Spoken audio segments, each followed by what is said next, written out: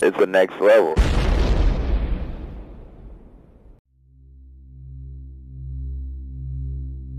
Warning. The following podcast may contain spoilers. Listener discretion is advised.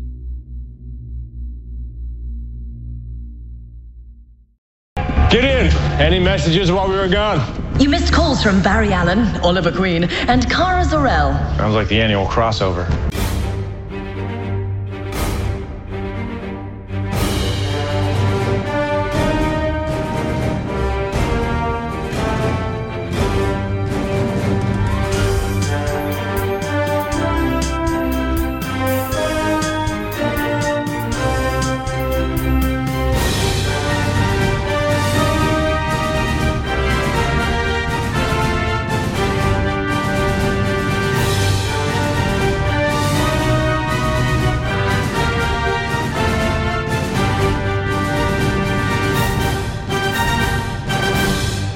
Welcome, Primers, once again into this episode 127 of the DC Primetime Podcast, and boy, is this going to be a fun one.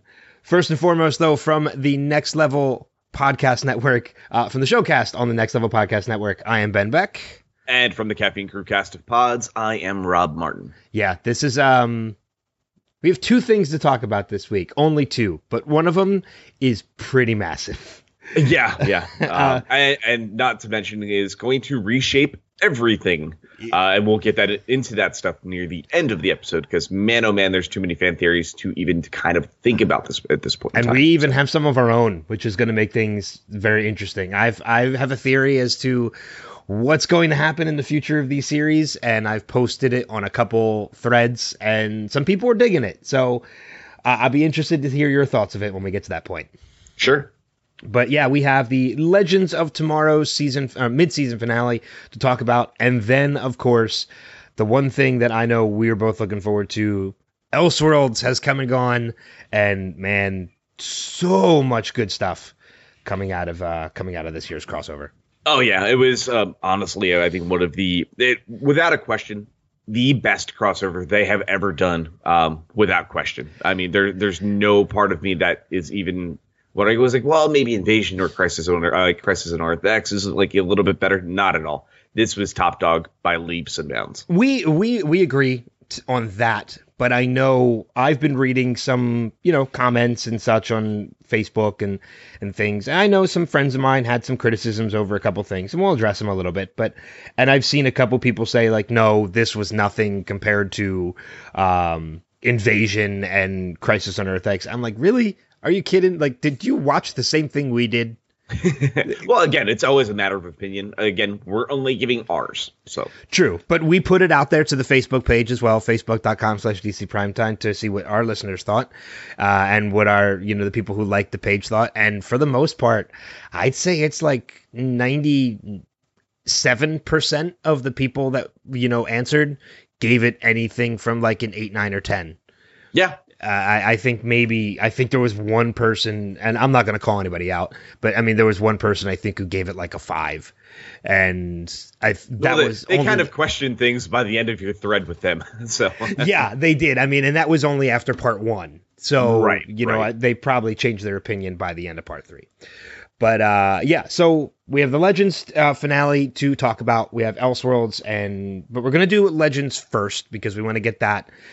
We want to show it its proper attention, but we want to get it out of the way because we know there's a lot that we're going to talk about when it comes to Elseworlds this week. Mm-hmm. So, yeah, I guess we can probably just dive right into it. Yeah, let's do it.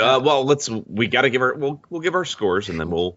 Yeah, I mean, for those of you that are new to the podcast, welcome to being a new listener. And for those of you who aren't, just to refresh you of the format of the podcast, first and foremost, we'll go through each of the episodes and we'll give it our 1 to 3 point ranking of sidekick, hero, or legend, sidekick being the worst, legend being the best. And then we will go back and we'll break down the episodes. Although, do we want to do each individual episode of Elseworlds, or do we just want to cover Elseworlds as a whole? I think Elseworlds as a whole, because I think section that I thought had the most lacking was maybe part 2, up until near the midway point once they're in Gotham. But I think in the grand scheme of things, it's because it's a middle part of a story. And I think it's really hard to break that down into 3 separate reviews. So let's just keep it as a whole. Okay, yeah, I agree with that. But I mean, I do agree with your episode 2, maybe the weakest of the 3. But that really is not saying much, because there is a lot that came out of that part 2, and a lot of great fun stuff that came out of there. So, all right, so let's do Legends, obviously, and then we'll do Elseworlds as a whole. We'll start first with the Legends mid-season finale, season 4, episode 8, Legends, Legends to Meow Meow, Meow Meow, which is a fantastic title. Sidekick, hero, or legend from you this week? It's getting a legend. I think they did a really, really good job. This reminded me a lot of the Zari episode from last season where she's kind of stuck in the loop. But that was one of my favorite episodes then. It was great to see them play with so many ideas, and we got a couple fun vignettes that happened that were just laugh after laugh after laugh, but still setting up a big ramification for what's to come this year. And I think it was perfect. Yeah, it's a legend for me as well. I mean, you're right. And I didn't even actually, until you said it at this point, I didn't even really compare the two. That it is very similar to that Zari episode from last season. And I was right there with you that I was a big fan of that one as well. So, yeah, even so, thinking about it in that way, I think even gives it a bigger legend, because that was just so much fun. And this one, I think I was messaging you as I was watching it. And I was just like, yeah, I just got to this part. And I just got to this part. And this was just a lot of fun. So, yeah, I feel like it's kind of the only downside to Legends this week, and it has nothing to do with the episode, is I feel like it's kind of overshadowed a little bit because of Elseworlds. Yeah, I think that was the downside for me, was like, it's Elseworlds was so huge, and to have an episode that was, even though it's a mid-season finale, it's setting up a ton, and it's a lot of heartache and heartbreak, and it was a great mid-season finale. There's no question about it. You're right. It gets overshadowed by something as big as what Elseworlds was. Yeah. I mean, I think it would have almost made more sense if you could have timed it properly so that Legends wrapped last week, and then Elseworlds aired so that it wasn't overshadowed. But I mean, you look at the fact that it's over the course of this week. Legends is a 42 minutes of show if you take out commercials. Elseworlds is 2 hours and 6 if you take out commercials. I've watched Elseworlds 3 times. I've only watched Legends once. And it's not to say that I didn't love Legends, because, again, I gave it a legend. But, yeah, I think that was the only issue this week, is that it was overshadowed by Elseworlds. Yeah, I think there's nothing wrong with saying that, because I think all the fans of Legends of Tomorrow would agree with that.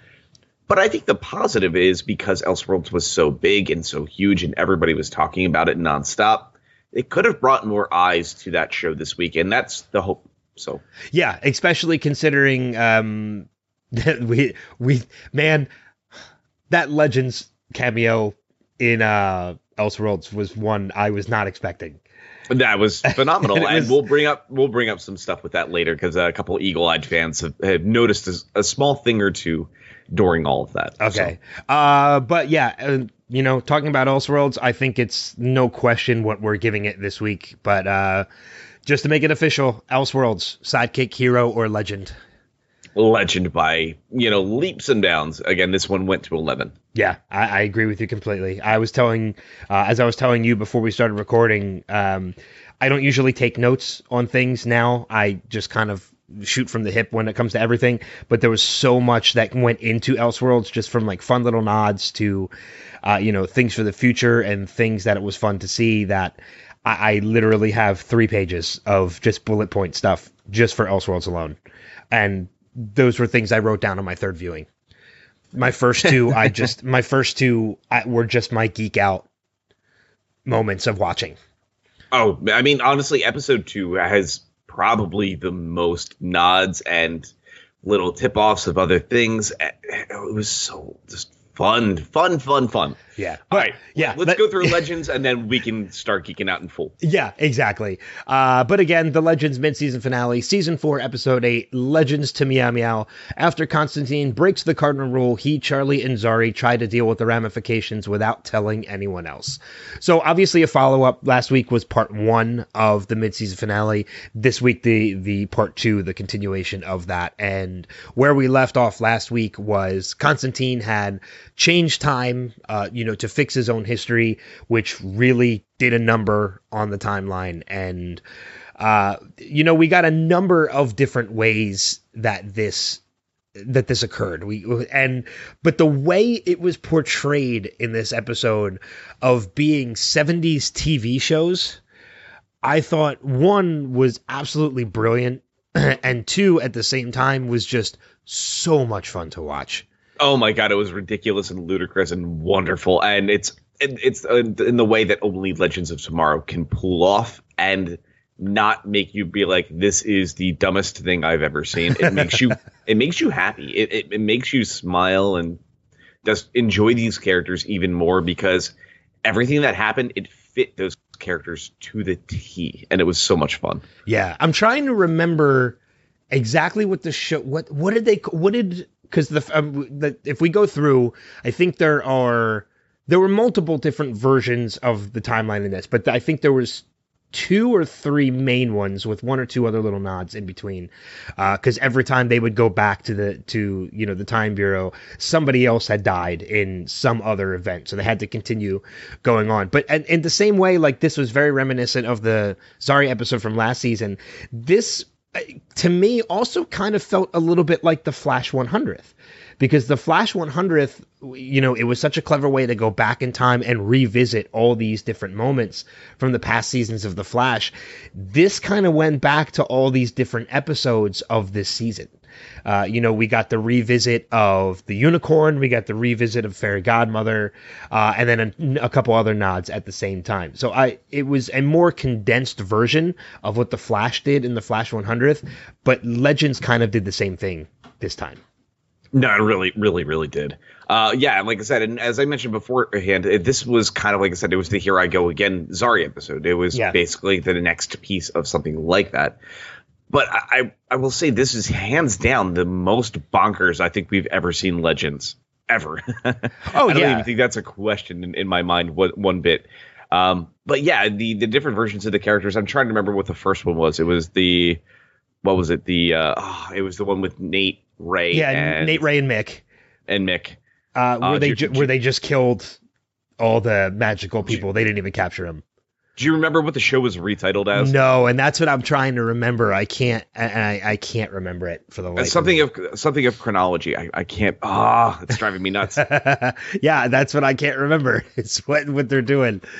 I remember the second one, which is the all-female version, which was it was Sarah, Ava, and Gideon. And Gideon, that's right, in human form.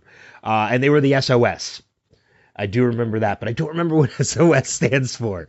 Oh my God, we're just batting 1,000 right now. Yeah, I'm trying to. I'm actually trying to bring it up to see as we're talking about this, but yeah. Then of course we have DC's Puppets of Tomorrow, which, oh my God, was just fantastic, and getting to see all of them in puppet form, and treating it almost like a Sesame Street episode, which was just like a blast to watch. Yeah. No. Oh, go ahead. Sorry. No, I was just going to say, pretty much, I mean, they did a lot of fun things with this episode, but by the end of this episode, because this is very much, while it does involve everyone in the Legends of Tomorrow, this episode, to me, more than anything else, was a huge focus on John Constantine. And something I had already known at this point, you and I had both already known at this point, but something I really think this episode put a focus on is the fact that more than ever, John fits on this show. Oh, phenomenally. There's no question in my mind now that after they're done with this season, if they do get another season, which you and I love this show, so I really hope they do, I hope he stays. I hope he sticks around somehow. I don't know if he will because of this whole, he didn't want to time travel, but I think he might be getting around those issues now. So I'm hoping somehow, one way or another, they find a way to keep him around. Yeah, no, I'm pretty sure they're going to find a way to make sure he is indeed part of the mix. So I hope so, because it's again, kudos to Matt Ryan, because he pulls. I don't get me wrong. I was okay with the Keanu Reeves version of the character. There's nobody else who could play this character better than Matt at this point. No, not at all. It's interesting too, when you watch the credits of the show, it always does still say guest starring Matt Ryan. It does. Which is interesting. Oh, and your answer is it's the Sirens of Space. That, okay. And then the Custodians of the Chronology. Okay. That was the other one. Okay. So. Yeah. So that answers that question. So we both won't be like half talking as we're searching through Google. So. Oh, I actually have the episode playing in the background right now. I was waiting for it to get to that point. Yep. No. So we have the Custodians of the Chronology, which is the blatant A-Team ripoff. Yes. And then the Sirens of Space, which was Charlie's Angels. Yeah. So, but yeah, no, this, I think in the grand scheme of things though, was there any big pieces for you that really, really jumped out, to kind of start it off? Because obviously we see, Zari, Charlie, and Zari Cat. Yes. And, or again, Mrs. Norris, as if you listened to last episode from Harry Potter. That's right. But yeah, it was so much fun to watch Charlie and John try to figure out if there's anything they could do to kind of preserve what they want versus caring about history. And they both kind of get to a point where they both kind of give up. And they're like, there's no way in hell we're going to allow this to go back to the way it was because of everything that's going to happen to us. It's John not being able to deal with the heartache or of losing Des. And then Charlie's big thing was she wanted her powers back. She didn't want to be stuck into a body. It was that fear of death was the big thing for her that she just couldn't comprehend. But it was really fun watching them just constantly just finding ways to repair things because it showed the hero side of them all. But there was a line that comes very late in the episode where Zari makes that comment. It's like, it's kind of a rite of passage for somebody on the team to screw up the timeline in one way, shape, or form. And I think that was the best nod. It's kind of like, no, you guys are really legends. That's what this episode told me more than anything else. Regardless of anything that they do, this was their kind of final initiation to become a legend. And I thought that was a really kind of cool and touching way to handle this episode. Yeah, especially considering I think we're going to have Charlie for a good amount of time. And, it's funny that you bring up that line because Zari mentions it's kind of a rite of passage. As you make the comparison to that episode from last season, she made the reference to that episode herself, which I thought which I thought was a lot of fun. It was kind of one of two very meta moments for this show. And I think having Zari being kind of their guide through this was the smartest move this show could have made, because I know a lot of people that didn't come around on her character a ton until Here I Go Again from last year. So having her being the one that kind of work alongside them through all of this was the perfect call, because we got to see the original core cast that's still around, or the cast that's been around since season 2, get to play and have a lot of fun, where you allowed the two new characters essentially and Zari do the heavy lifting this week, and it allows you to connect to those characters deeper and deeper. And I think that was the best way to handle this. So yeah, because really excited in the way that they wrote and drafted this episode out. Yeah, because if you didn't already consider her a full-fledged member of the team, I think by the end of this episode, you consider them both full-fledged members of the team. Like, you going forward, I don't think there's a question now as to whether or not they belong on this ship.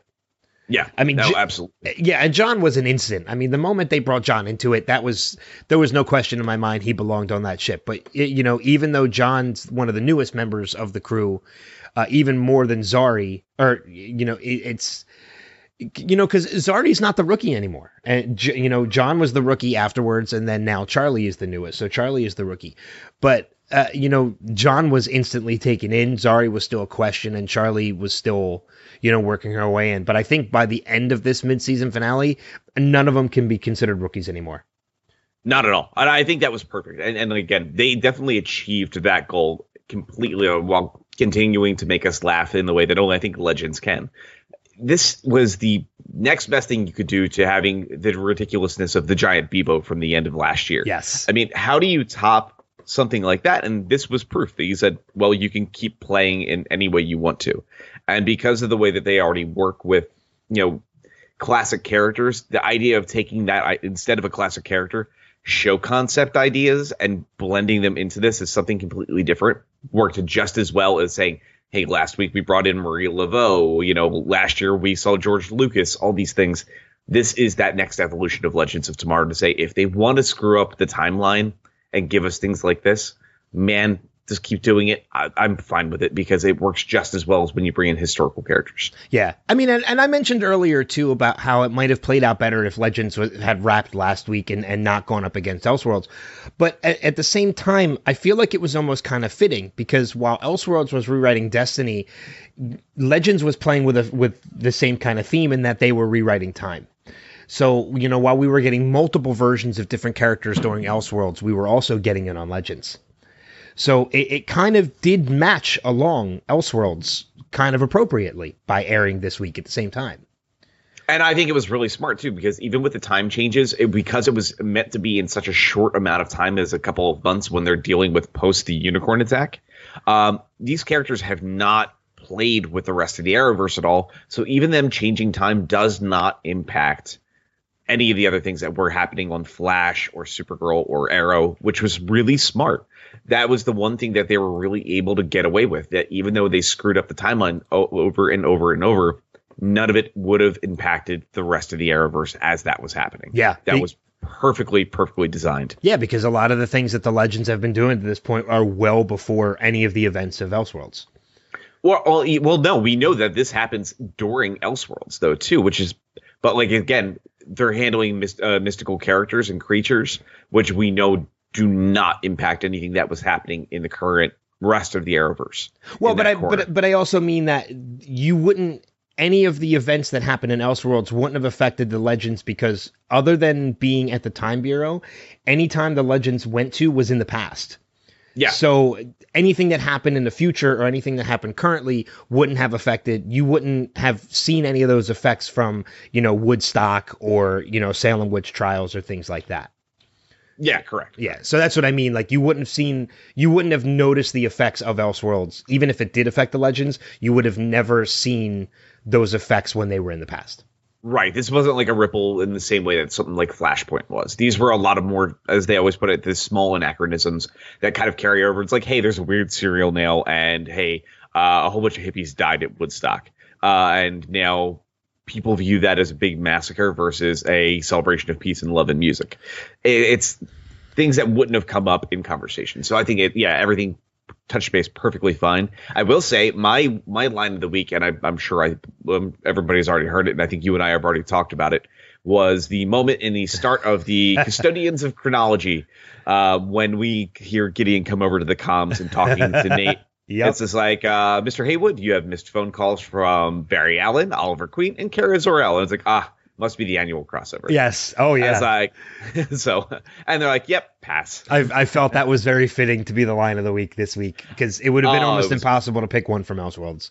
Oh, yeah. But that was, I think, perfect. It was the disregard of their involvement was the twisted versions of their characters in the timeline to say, like, nope, we're not doing that. Yeah. So, the more I think about it, though, I think we could kind of tie in Elseworlds to this a little bit in that there is a version of these characters that we see in Elseworlds, and we'll get into this a little bit more. In part 3 of Elseworlds, we do see a world that has been rewritten where most heroes have become villains, or at least worse versions of themselves. And that is kind of where the final timeline is before everything is fixed. That kind of is where everything falls with the Legends. I mean, we do see a moment where Ray and Mick are pretty much about to kill John. And we see a version of Sarah that is just a horrible version of Sarah, like has no regard for anything other than just getting the job done. So kind of in a way, those characters that we saw in part 3 of Elseworlds, we're kind of seeing those versions and in the current timeline. A little bit. In 2018. Oh no, actually, that wasn't 2018. I stand corrected. It was meant to be because you have to remember, Legends last season finished in 2018. So yeah, but this was the moment that John had broken up with. I forget his name. Dez. This is the moment that John had broken up with Dez. I think we're under the impression that had been a couple years before. No, it was after last year's finale, but before the unicorn incident. It was meant to be in that time. Okay, it's sandwiched there. Okay, so all right, so still 2018, but maybe not as current as Elseworld. So right, it's post the Aruba vacation, but before the start of this season. It's meant to be John's summer love fling. So okay, all right. So I guess you could loosely tie it in, but it's not necessarily doesn't need to be. Right, it doesn't need to be at all. But yeah, I mean, other than that, the episode was pretty straightforward in plot. Right, and it was part 2 of a finale. I mean, we even see the Stein puppet return when everything is righted, and we see John realize he has to stop himself. Him and Dez have to be together, which is, exactly what everybody expects at that point. They have to undo the damage they did, and the only way to do that is make sure that the time continues on exactly as it's supposed to. We see Charlie kind of come to terms with the fact that, nope, she's not going to have her powers, but she has this place with the Legends. And Zarya is no longer a cat and spitting up hairballs. Yeah. So. which was so fantastic. And you know what? One of my other favorite scenes too was by the end of this with the scene with Mick and Ava, and seeing them come to terms with each other. With Mick coming in having made snickerdoodles, and Ava reading his book and actually enjoying it. Right. I think that was great. I would say, too, what was your favorite sequence in all of this? Whether it was maybe one of the odd timelines or just a character pairing that happened back and forth. Oh, my God. Mick and Fairy Godmother, I thought was fantastic. Seeing them as like the new crime duo and Fairy Godmother being almost like the new Snart with the two of them, I thought was great. That was fantastic. I also loved Gary talking to Charlie as Gary. Which was one of my other favorites, was kind of like, wait a second. Yes. How do I know that this is like, because I'm you from the future? And he's like, that makes all the sense. He's like, I hear there's a shapeshifter about. Like, yeah, you should. Of course I know that because I'm from the future. So that was a lot of fun too. I forgot about that one. That one just made me smile too, because I think what added to it was that version of Gary with the pink kitty backpack carrying Zarya around. Just had me just in stitches, and it was just too funny. Yeah. I absolutely thoroughly loved it. Oh, I did too. Again, very, and the only downside to it is that now we have to wait till April. Yeah, and I think that's not a great feeling, but I think because Elseworlds is going to have so much ramification. Granted, not this year, but we'll get into that when we wrap up all of the conversation, because I think 2019 is going to be a little bit more different than we anticipated. Yeah, so. I do too. But yeah, I think that's all I have. Well, I think the last big thing is our theory for last week is that Dez is still around with the embodiment of Neuron, and that was going to be the actor we were going to see play the big bad. Was confirmed at the very end of this episode, where we see him playing golf with Hank Haywood. So we do see the fact that Hank is working with Neuron, unbeknownst to him. So yeah, I think that's the biggest thing, is that he doesn't know he's dealing with the demon. Right, but it was something that we actually addressed in our conversation last week when we saw that first part of the Dez storyline come to pass. So again, exactly where we thought this was going to go. I think this is a really good, strong staple. Would have loved to have seen the overplot addressed a little bit more, but I still think this was a big win. You know, I'm starting to realize, too, I knew I recognized the actor that played Dez from somewhere, and I just figured out where it is. He's playing a demon in this, but he was an angel in another show. He was the angel Michael in Supernatural. Ah, okay. So I know you haven't watched in a while. Yep, I have not, unfortunately. Yeah, so and this was relatively the 2017-2018 season of Supernatural, so last year. Okay, so yeah, it's so I more recent. definitely would not have seen it. Yeah, so. I didn't think you would. So, but that's fine. All right, let's shuffle on over. Oh my God! So here's the interesting question: is we're going to try and break this down as best as possible, but this is going to have be to honest, start to finish, I think, because this is a very fluid story. Yeah, I mean, but let's be honest. Is this going to be anything other than a geek out session? Probably not. I really don't see any other way. It couldn't be. I mean, because if you look at the story as a whole, the story is very straightforward. It's the Book of Destiny is given to Dr. John Deegan. He rewrites history. He rewrites Destiny in one way. You know, they're able to overcome it. Destiny gets rewritten again. They're able, and in the process of overcoming it, they find a way to fix it. And that's pretty much the story. It's more of, you know, that's pretty much the story as a whole. Granted, there are definitely a lot of key things that are in there and how the story plays out. But it's a pretty straightforward story. It's Freaky Friday or Quantum Leap. Or Quantum Leap. Yes. Whatever you want to look at it as. Well, it would only be Quantum Leap if we saw ourselves in the mirror. Exactly. Yeah.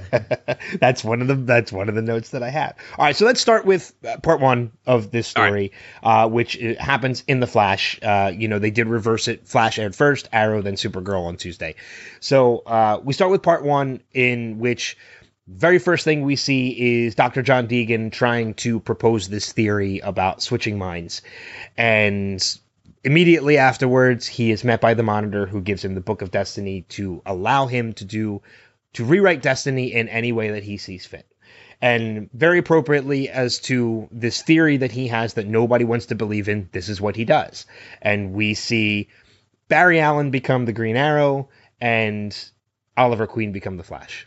Right. And we do find out much later on, and we can preface this here, it wasn't meant to work that way. It was John not understanding how to rewrite anything or history, and it just happened to work out the way where their consciousness just swapped, and that was it. So yes, I mean, because we do see that it's not in what we thought was going to be Barry Allen as the Green Arrow, Oliver Queen as the Flash. It doesn't exactly play out that way, in that the Freaky Friday aspect, Oliver Queen is still Green Arrow, and Barry Allen is still the Flash. It's just they are those people now.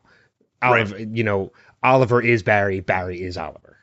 Mm-hmm. So, and to the world, that's how it's always been. Iris is married to Barry, aka Oliver. Einhorn is Finkel, Finkel is Einhorn. Finkel is Einhorn. Einhorn is a man. Your gun is digging into my hip. Sorry, just a random throwback to Ace Ventura. So. Oh yeah. And you know, and this was a lot of fun. This episode, you know, I think each one kind of had their own little moments for what they were. I mean, part one to me was just a lot of fun. Part two was a great introduction to Batwoman and a ton of great Batman and Gotham nods. Oh my God. And they went a lot deeper than I think any of us anticipated. Holy crap. But yeah, we'll talk about that when we get into the part two discussion. Yeah. And part three to me was more, while it was a wrap up to the story, there was a lot of heart and emotion built into part three. Oh my God. One of the final sequences before we get to the teaser part for what's to come was one of the best scenes I think we've ever seen across the Arrowverse, because it showed us one of the most iconic scenes in DC history. Yes. So. And we got, oh my God. Well, actually, how about this? Let's start off with the two new characters introduced and not talking about the villains. Or actually, you know, let's talk about three characters. Let's talk about the Monitor. Let's talk about Lois Lane, and let's talk about Kate Kane. I think those are the three that we should give our early impressions of in the beginning of this, because these are huge DC characters that are making their appearance for the very first time before we get into the story, instead of us like talking about what's happening and then like, crap, let's just talk about Lois Lane for 45 minutes. Yeah, and you're right. I mean, these are characters, excuse me, that are introduced into this, but this is not the last we're going to see of these characters, as we're finding out by the tease at the end, which we will talk about. Because in all honesty, there were so many geek out moments during this Elseworlds crossover in all three parts. That was probably my biggest one, was that teaser. So, Yeah. but yeah, let's start with the Monitor, aka Mar-Novu, played by LaMonica Garrett, who, I've seen tweets from people from Grant Gustin and Stephen Amell who said that, seeing LaMonica in costume as the Monitor, and John Wesley Shipp said this as well, that he just had that stature of seeing him as the Monitor that there was no question who this guy was. Like, he just had that imposing stature. His presence on screen, his presence on screen was phenomenal. I mean, he didn't have to do much. He stood tall, held a book, but he didn't do a lot beyond that. It was just they made him kind of terrifying. But we also know what he's doing when we get into the plot of this all is actually for the greater good. It is purely, hey, look, I know that worlds are going to die, but if we don't find people that are going to stop this threat coming, then everything is for naught. And this is the purpose of all of this. But that was what worked so well about him, because he looked like he was peeled right off of the comic book page. I don't think they've ever achieved a costume that perfect on this show, where they said, this is exactly what the character looks like in the comic books. We are not going to miss a beat. We're not going to take any liberties. This is exactly who and what this character should look like. And 100% did they achieve that in Elseworlds. Yeah, no, I agree with you completely. And it's one of those things that now that we know where these series are going in the future and the story that they're going to attempt to tell, I think that's the best way to do it. Is I think you have to be as true to it as you possibly can, at least when it comes to the characters, because what we're going to get in the future, I don't know if you can be as true to the actual story when it comes to adapting it for television. There's going to be changes, but if you can stay true to the character and their look, you do it. And they did it. They did it with Mar-Novu. Absolutely. Oh yeah, they achieved that perfectly. There's not a question in my mind. I was absolutely blown away with how he was portrayed, how they crafted his character, and how they crafted the story around what he was trying to attempt. Because he's still kind of built as the villain of this, and he's not. He absolutely is not. The villain of this is John Deegan, and it'll be interesting when we get to the end, because it was at the end of episode 1 where I put something together that I never thought about. And you and I got to see each other when we recorded Caffeine Crew. And I was like, did you put this together? And you're like, no. And our minds were just both blown at the same time. And that was only part 1. And that was in the end of part 1. And for those of you that didn't put this together by the end of this, Dr. John Deegan is Dr. Destiny, because he has the Book of Destiny. Dr. John Deegan, D-E-E, Dr. John D, so a.k.a. Dr. Destiny. So yes. It was a great little thing that it just made you not think about it at all at the beginning, but once it happened, and then at the end of episode 1 when he had the book and you found out they called it the Book of Destiny, I'm like, that's brilliant. Great job. At the end of this, we also see his face transformed into that traditional look. If you guys remember when we did the Justice League Dark movie, he was the big bad in that. Very similar design, minus the mullet. So yeah. Yeah, exactly. But beautifully done. All right, Lois Lane. Let's go into Lois. Yeah, I mean, we're seeing Lois for the first time, and in the Arrowverse, Elizabeth Tulloch is the one that they cast as Lois. And I want to say, some of the comments I did see online were people that were not sold by her as Lois, or they just not sold. It wasn't that they weren't sold on Elizabeth as Lois Lane, is that they weren't sold on this version of Lois Lane. But this was only after part 1. They expected to see more of her, and which we do. She becomes a key element of part 3. I have to say, as far as casting goes, I was very pleased. I think this was great casting for Lois. As far as the character goes, man, I think this is one of the best versions of Lois we've gotten in a while. It was, and I say, in addition to that, some of the best chemistry between a Clark and Lois ever on screen. Yeah. I mean, really knocked it out of the park. I mean, don't get me wrong. I love the chemistry of Tom Welling and, oh God, now it's going to bother me. She was in Supergirl too, but the actress that played Lois in Smallville, the chemistry between those two was great, but Smallville had a lot longer to build that chemistry. This was something that had to be immediate right from the start, because these are two characters that have been in each other's lives for a while, but we're just now meeting her.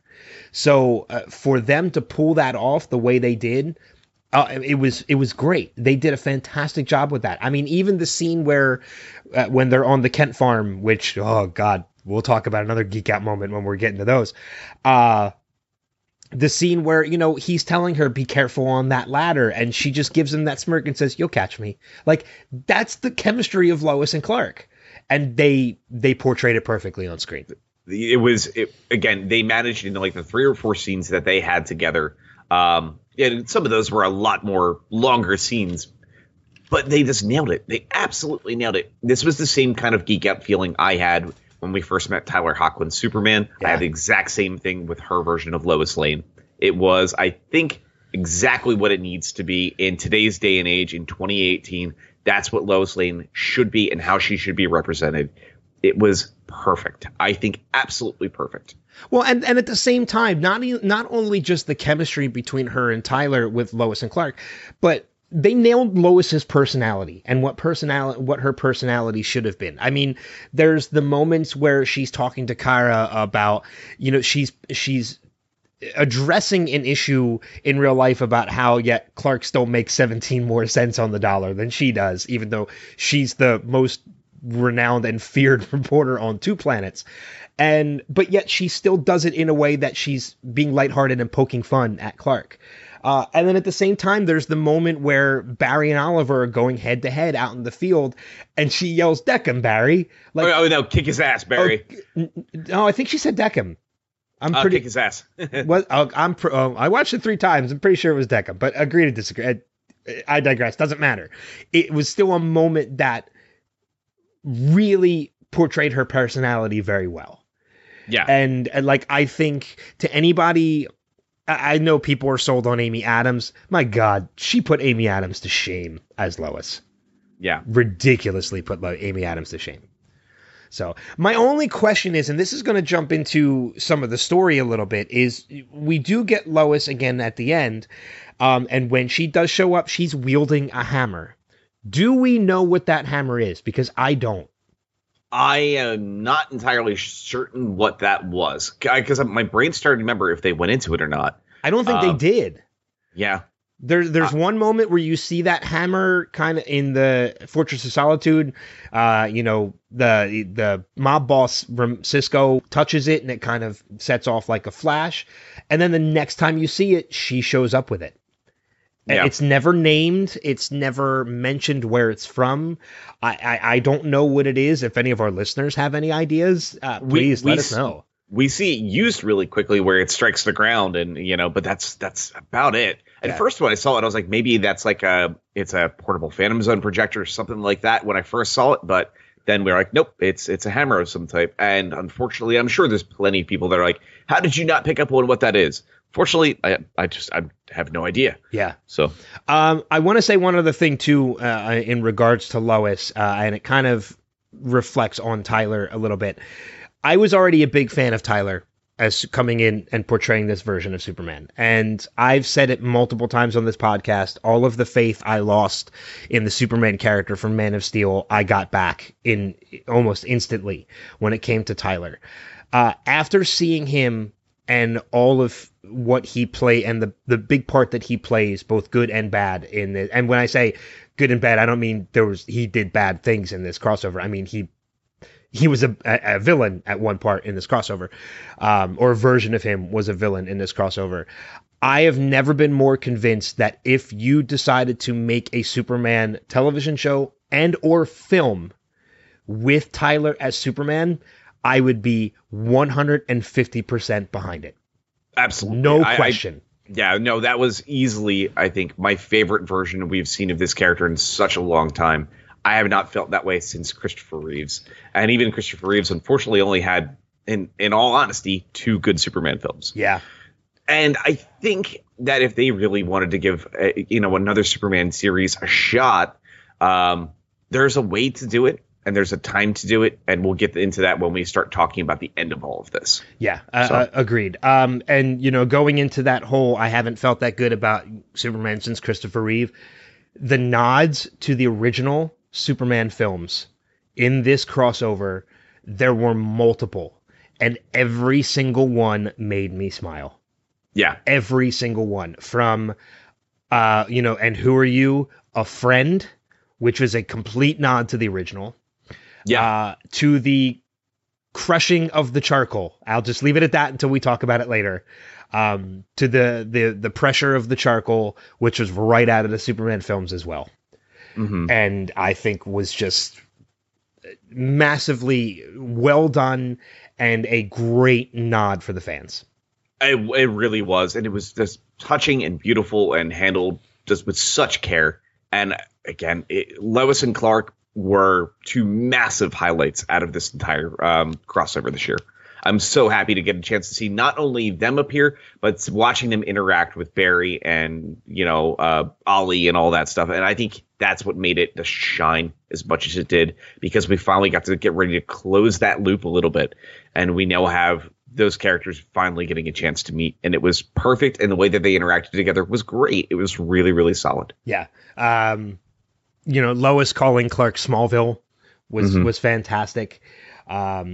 And I will say, to kind of wrap up the whole geeking out about Tyler and Elizabeth as Lois and Clark, I was already a fan of that Superman suit, but seeing it in black, dude, it's pretty badass. Well, it was actually a different design too. It actually had the high collar that has the little V cut in the black suit that we see versus kind of the more open chest area that we see on Tyler's. And actually, I really kind of liked the design of the black one a little bit more. So I'm hoping maybe when we see them come back, they're going to adopt that version of the suit in the traditional color scheme when they return from Argo in the end of, for next year. Yeah. Because I guarantee that's when we'll see them next. I mean, we do know, and again, it's jumping into the story a little bit, but, we do know that version of Superman is actually John Deegan in Superman form.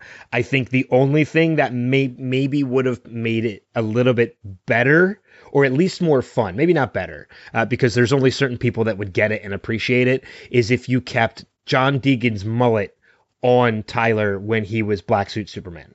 That would have been hysterical. That would have worked great, actually. It would have, because that would have been literally the black, and removed the cape. Take the cape off, put the mullet, keep the mullet on, and you literally would have gotten Superman after he comes back from being killed by Doomsday. Yeah, and it would have made people question everything until you found out who that was at first, because then everybody would be like, wait, what? Yeah, who is this? Yeah. Yeah. So, but it was just, that to me would have made it a lot more fun. But again, casual viewers of these shows who might not have read the comics wouldn't have gotten that reference at all. Yeah, no, but I think everything that they did there was great. All right, let's move into Kate Kane. Yes, yeah, the other key character who we get finally in part 2 of Elseworlds. So, you know what? I've kind of taken control of the other. I'll let you take the lead on this one. Well, I mean, I got to say right off the bat, when we hit Gotham, I think what was really kind of perfect about it was I liked the way that they wrote off Gotham City in the Arrowverse.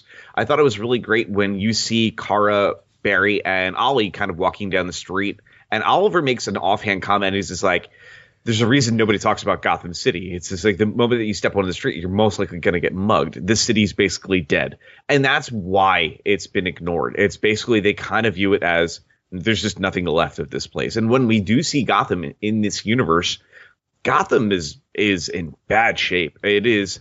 If you looked at Star City at the end of even the worst of its worst moments, this is nothing compared to what Gotham is as a whole. This feels like Gotham post No Man's Land in the comic books, where it was just everybody just kind of used it as, no, it is a lawless nightmare and it's best just not even to go there. And that's why that city worked the way it did, and it played out perfectly. But we find out right when we do meet Kate Kane initially, we'd see her kind of as Batwoman overlooking and watching Oliver and, Kara and Barry kind of in the city trying to figure out what the next move are, the next steps, trying to find out where they can find John. She's already well onto them. So when they actually do get to the point where they get, locked up, she is the one that actually bails them out, brings them to the Wayne Enterprises building, which we see is fully dilapidated. And we found out that Bruce has been gone for 3 years. No one knows where he is. And we even find out that Batman hasn't been around for the same time, to the point where Kara even makes that nod and says, isn't it kind of interesting that Bruce Wayne and Batman both disappear at the same time? And I love the fact because she knows she knows all of that, but she nods at it in just the gentlest way, because we even see that near the end of the involvement with Kane and Kara. She actually brings up kind of like, well, you know what, my cousin knows your cousin, kind of thing. Yeah. Well, so I thought that was really kind of a perfect way to get to the point where that even in the very first time when we have that whole idea brought up, Kara already alludes to she knows who Batman is. So yeah, and what I really like about that scene as well too is the fact that, you know, she knows that Kara is Supergirl, which I don't really think it's not anything she would have known to begin with, but what it really does show is that she is extremely intelligent. This is something that she put together on her own just from the short amount of time that she has known the two of them, and that she has interacted with them, because it's literally only a matter of hours that all of this takes place. And so by the fact that she was able to deduce that Kara was Supergirl, it's really not a stretch to figure that out. But in this universe, you kind of take it for what it is. But the fact that she was able to figure that out within a matter of hours makes her an extremely intelligent character, and really makes me hopeful that they're going to, when the Batwoman series debuts next year, that they're really going to portray her as kind of the detective that Batman is. And I have a feeling that's exactly what we're going to see, because we see her like checking monitors and watching them from a distance. All these little pieces, it's showing her intelligence very quickly with a short amount of time that they have with her character. Yeah. This was really just a wonderful tease for what her character could be when her show starts, and hopefully her pilot takes off as well. And as from what I understand, the fan community absolutely adored her job as Kate Kane. Same way with when we saw Lois Lane, everybody really took to her incredibly well, as in addition to Batwoman. So that's a really good positive thought process for when her pilot does start shooting. I think they were saying in April is when they're talking about that at this point. But when we do see a little bit more of her, we see most of her interactions are really with Kara, which I thought was really kind of wise, because they can do whatever that they want there. Like I said, they can kind of reinforce a few things, and it's kind of it's that Batman Superman dynamic, but they're doing it with Batwoman and Supergirl, and I thought that was perfect. They're kind of building, as they even nod to at the end, world's finest. Yes. And I thought that was a really perfect way to do this, but it was kind of fun to watch, the dynamics versus, people like Ollie and Barry versus Kate. Kate's idea is we saw a very Batman character. And it makes you finally say, oh, Oliver is very much not Batman. And that was good. It was a really good, poignant thing to have, because for the longest time, everybody's like, well, Oliver Queen in the Arrowverse is essentially Batman. This was that final mark that said, actually, no, he isn't. There's somebody that's even more Batman than Oliver is in this series, which works. And I'm really happy that they're kind of making sure everybody realizes, no, that's not how this works. He is actually Green Arrow. Please view him as Green Arrow. Yeah. If you want to look at anybody as Batman, look at Batwoman. And I think that was what they tried to get across, and I think they achieved that with the way that she portrayed that character. Yeah. So I think that was a really smart move, and I was really happy with that. No, I agree with that too. And I love the fact that they kind of played on the whole Batman as a myth. Barry believed it, Oliver didn't. And I think that's because even at one point in the series, in the episodes, we do get the fact that Barry does believe he was the first vigilante. And, he even says that. He's like, no, Batman is a myth. I'm the original vigilante. And as you said, this series kind of puts that to rest and is like, no, there's somebody a little bit more vigilante, or at least more Batman-like than you, and that's Batwoman. Yeah. And it was Batman before Batwoman. And it's not to downgrade Oliver at all. It doesn't. And I know this is where a lot of people were kind of frustrated that were hardcore Arrow fans with the crossover. I know a lot of people had a serious issue with them kind of dogging on Oliver as much as they did. And I think a lot of that is because they were just having fun, and I think Amell was having fun too. They looked at things in such a lighthearted way, and you saw it especially when Kate Kane was entered into the picture. It was that line that Barry says as Oliver Queen is like, I would never compare myself to Batman, never. And then he turns his head with this, and I apologize for the language, this shit-eating grin as he's looking at Oliver Queen. And it just made me just laugh, because I think it was my favorite exchange in this whole thing. But I do know, again, a lot of people did have some serious issue, and I'm sure that's probably one of the things you were going to bring up as well. It was. I mean, it's... Yeah. No, go ahead. Oh, no. I mean, I think But I think when they were playing with those ideas quite a bit, you know, they really had a lot of fun having these core three characters play off of each other. Because here's the thing, I think, especially in Elseworlds, when we kind of back up a little bit, Kate Kane and Lois Lane and all these characters are just shining a light on the characters that we know so well. But they're making the jokes that we make as viewers at times. And I think there's nothing wrong with that, but I think it's also just to remind us that these are comic book characters and we're allowed to have fun and we don't always have to be dark. We don't have to have these intense moments, and they're just shining a light on those ideas.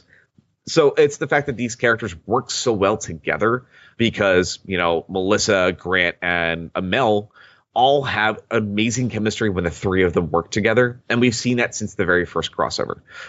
They work so fantastically, and you believe that these are friends digging on each other, and that's all it is. It's the same way that, like, Ben and I, when we're not, you know, doing the show, we jab at each other, but only in jest and for fun. Like, you know, it's a piece of endearment, and I think anybody that got angry at any of those ideas because of what some of these characters kind of set up, some of these things like Lois mentioning to, you know, beat the crap out of Oliver, or, you know, Grant making he's a jerk. Yeah, like seeing Barry make a dig at Oliver's expense in front of Kate Kane. Again, it's that friendly ribbing, and that's all it is. And I think it's not to lessen the importance of a character. So. Yeah, but I mean, you know, at the same time, and I've had a couple debates with people on this too. And, you know, you're right. There are people that had issues with the fact that they kind of, you know, crapped on Oliver quite a bit. And, you know, a couple of these people, I don't want to, I'm not going to, again, call anybody out. I just want to address the issue a little bit. Are people that, you know, have kind of been against The Flash as a show because they feel like that's all that The Flash does, and is kind of show that Barry's a better hero than Oliver is. In the defense of, you know, and kind of to be the anti of that, it's not that Flash does that at all. Like, it's one of those things that it's so negative to you that you feel like it happens all the time. And it really doesn't. It doesn't happen as often as that it happens. It's very rare that it happens anyway. It's usually only during crossovers do they ever kind of interact with each other anymore. And that, yes, that's usually when it comes up. But to be completely fair, there's a moment in this series, in this Elseworld series, that even Oliver himself says, "I give in to my darkness. Kara and Barry are the best of us."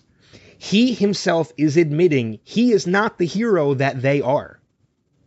So for you to take offense, or not you personally, Rob, but listeners, for you to take offense in the fact that Flash kind of craps on Oliver for Barry being better, Oliver just admitted it himself, that Barry and Kara are better. They are better people than Oliver could ever be. So you kind of can't cast a negative light on Flash because of that when he himself is saying that. Well, I think the other piece, though, too, and what you're stating, I completely understand and agree with. Some people may misconstrue that a little bit, that people are like, no, Oliver is not as good of a hero. And this is Oliver reflecting on himself. But it's one of the big key things is we know he makes a big sacrifice in this episode that we're not going to see play out until next year. That kind of elevates him to the most heroic of all. I do agree with that. And that's something we'll talk about. But one of the other key components, and you mentioned, is people picking up and saying, oh, they're just digging at Oliver. You know what? Again, if you don't like that stuff happening, here's the thing. You're paying more attention to it. It's one of the dumbest things in the world, but here's the truth of it. If somebody says, hey, you know what? If you look around, you'll notice the number 11 everywhere, and your brain immediately starts looking for it. Mm-hmm. Like, one of the things that I'd make no bones about it is I do not like Felicity's character arc since probably season 3.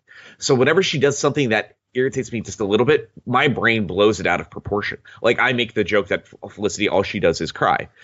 She doesn't really do it that much. That was actually a comparison I made in this debate too. Okay, yeah, and I was like, you know, and she really doesn't do it that much. But when it happens for me, it drives me crazy. But it doesn't mean it drives everybody else crazy. Yeah. It's, again, your brain is looking for it, and it's because it's something you feel passionate about, that you're your idea in your brain wants to fight that and say, well, they're doing X here, here, here, here, and here. Just I want people to try to take a step back, and I try to do that too when I can. But again, my critic brain falls into play a lot of times, but then my fanboy brain does too. It's hard to kind of find the middle ground sometimes, especially with the way that we do these shows. But I think that's the big thing is we don't want anybody to think that some of our favorite moments as we continue to talk about this, where they're doing digs at Oliver's because we hate Oliver's character. Anything but that. We adore his character. If anything, I would love to see every show canceled and give us a show that is purely just Oliver, Barry, and Kara, because I think their dynamic as the three of them together is the best thing we got in this entire universe. And I think there's no question about it. They play off of each other so wonderfully. The chemistry between the three of them is phenomenal. And I always view it as this is playful ribbing amongst three really close friends. And it's one of the reasons why these crossovers get better and better every year is because the chemistry between these three characters is fantastic. It has been from the start, and it only gets better the more we see them together. Exactly. So you fall in love with what these people are. You believe them and you buy them being as close as they are. Yeah. And again, I don't want this to feel like it in my defense, like I'm shitting on Oliver, because I'm not. I love Oliver as a hero. I think I agree with some people in that no hero should be above another. But, when it comes to that, like I said, I stand with what you said, is that you see something as negative, you're going to see it more often in your eyes, because you're constantly going to be looking for it now. Even if you're not intentionally doing it, you're always going to be looking for it. And, I brought up the comparison of Felicity crying. She doesn't cry as often as we make it seem, but we always shine a light to it anytime it does happen. You said during Slabside Redemption, we see Felicity in one scene, and what's she doing? She's crying. So, and we joke about it too, but it doesn't digress how we feel about the show. No, not at all. Not at all. And yes, I understand where people are coming from and that they feel like the Flash kind of craps on Oliver a lot. But again, I think it's more that you just don't like it so often that you're seeing it more. And because it's kind of like a beacon. It's going to shine brighter than everything else when you notice it. But at the same time, yeah, Oliver kind of stood by that statement himself by saying Kara and Barry are the best of us. But I do agree with what you said, that by making whatever sacrifice he is making, he has now put himself a level above. Yes, but this is the first time this is happening. Right. And again, we're still, if you view this, the Arrowverse as a whole, and I think until what happens next year, essentially, we're still kind of feel like we're in the creation of these characters. They're still not the full-blown versions that we know of these characters in the comic books. They're still being molded into the traditional version of the Flash. I mean, Flash just got his ring this season. We're seeing Kara still only a couple of years away, still working for a government agency, all these things. She's not really fully out on her own. All of these little pieces, they're not their traditional characters. We're not seeing a Green Arrow that's a little bit more open and in jest and kind of cracking wise a little bit more out there like we see in the comics, all these things. And it's not to say that they have to be those versions of the characters, but they're still becoming the characters we all know and love. Because if you just give us, this is the comic book version of this character, well, they can't grow. And I think, well, it's not that they can't grow, but you need to shape them into something. And it's a lot easier to do a character creation and an arc when you have a lot of pieces to unfold about a character and how they are and how they become the people that we know and love. It's not an origin story, but I mean, again, even Oliver and Felicity have a really great scene in episode 2 where they're kind of saying is, people change, and it's kind of that beautiful piece that is like, I want to be there with you and change with you. That was, I think, one of the best scenes that we got, because it harkens back to what we're going to see Oliver do at the end of this, that people have to change and they want to change together. And I thought that was the moment that I'm like, yes, that's what I wanted from you guys. You're not dragging things out just to drag things out with the Felicity Oliver thing. They addressed it here, and that was exactly what I wanted to see, and that was a perfect scene to do that. Yeah. So that was a big thumbs up. But you mentioned a moment ago shining a beacon, so that kind of steers the ship back to Kate Kane a little bit, because the one thing we didn't talk about was seeing her suited up as Batwoman. What was that like for you? You know what? I mean, we had already kind of seen it by the end of part 1. We had seen the pictures and the images, the promo shots of it. So it's one thing to see those promo shots because she looked amazing in the promo shots, if you asked me. But to me, I mean, and then we did see her standing atop, a tower at the end of part 1. We see it again in part 2 when Barry, Oliver, and Kara are on, the rooftop with the bat symbol, which was really cool. But to me, the coolest part about it was after the whole interaction with meeting Kate Kane, when Kate Kane goes down into what we assume is the dilapidated Batcave to see the Batwoman suit in, I guess, what looks like a tree trunk. Yeah. In combination of the Batcave with the Batsuit and then seeing her, and the first time we see her is very much a nod to Batman Begins. In coming down on the van and the windows blowing out of the van, and seeing her in action for the first time wearing the suit, I thought it was amazing. I really did. I'm sold on a Batwoman show with Ruby Rose already. I thought she did a phenomenal job. I was really blown away with her, and I think they have something really solid there. I think this is going to be what we want and what we expect of a Batman-esque show. I think they're going to pull it off. I really do. And this was proof positive. We actually got another great nod. Well, 2 great nods before we get into, you know what? Screw it. let's go back. Let's kind of break down. God, I don't even know how we want to do this. Well, but before we continue with that, I want to say 2 more things real quick to Batwoman and a potential Batwoman series. We definitely got some previews of what the music is going to be like for the series because we got a whole new theme for the moments that she came in, which I'm really looking forward to because I'm somebody who really enjoys scores and things like that. But one of the other things I did realize that I want to see with the Batwoman series, this episode, part 2, was directed by Bamford. Bamford needs to take the reins of directing and doing stunts for Batwoman. He absolutely has to. I think he should be the first person. He should direct the pilot episode. I agree with that completely. Yeah, I agree with that. I think Bamford doing Batwoman is where you need to go with this series. Yeah. So those were the other 2 things I wanted to say about Batwoman. Yeah, no, definitely. All right. I'm going to let you take back over and kind of steer the ship again because I don't know where you want to go. Well, here's what I'm thinking. I'm thinking because there's still quite a bit to talk about, and we don't want to go too extended in the episode. So here's what I'm thinking. I have one other character that I think we need to discuss, but it's going to lead us into that teaser at the end. So I think we should talk about this other character because it's going to be a short conversation. Let's talk about the teaser and make our predictions for what we feel like it's going to be into next season. And then we just go back and just mention a bunch of the small little and fun nods that we saw for the series. I think that makes the best sense. Yeah, I mean, because otherwise we're just going to go all over the place. We'll talk for longer than the crossover happened. Yeah, so. Yeah. But one other character that we did get introduced to in 2 different moments, we saw him for the first time I don't think people knew who he was because it was never really addressed. And he's never actually mentioned by name in this, but I know Rob and you and I both know who this character is. We get to see Psycho Pirate for the first time in part 2, in that he does escape Arkham Asylum. He is recaptured and put back in, and we do see him again in part 3, in that he is in the cell next to Dr. Destiny. Now, before that teaser was even dropped at the end, just seeing those 2 characters together in combination with the red skies that we saw earlier in the series, I knew where they were going. And then we saw the teaser, which just confirmed it. Yeah, I mean, absolutely. And I think what was...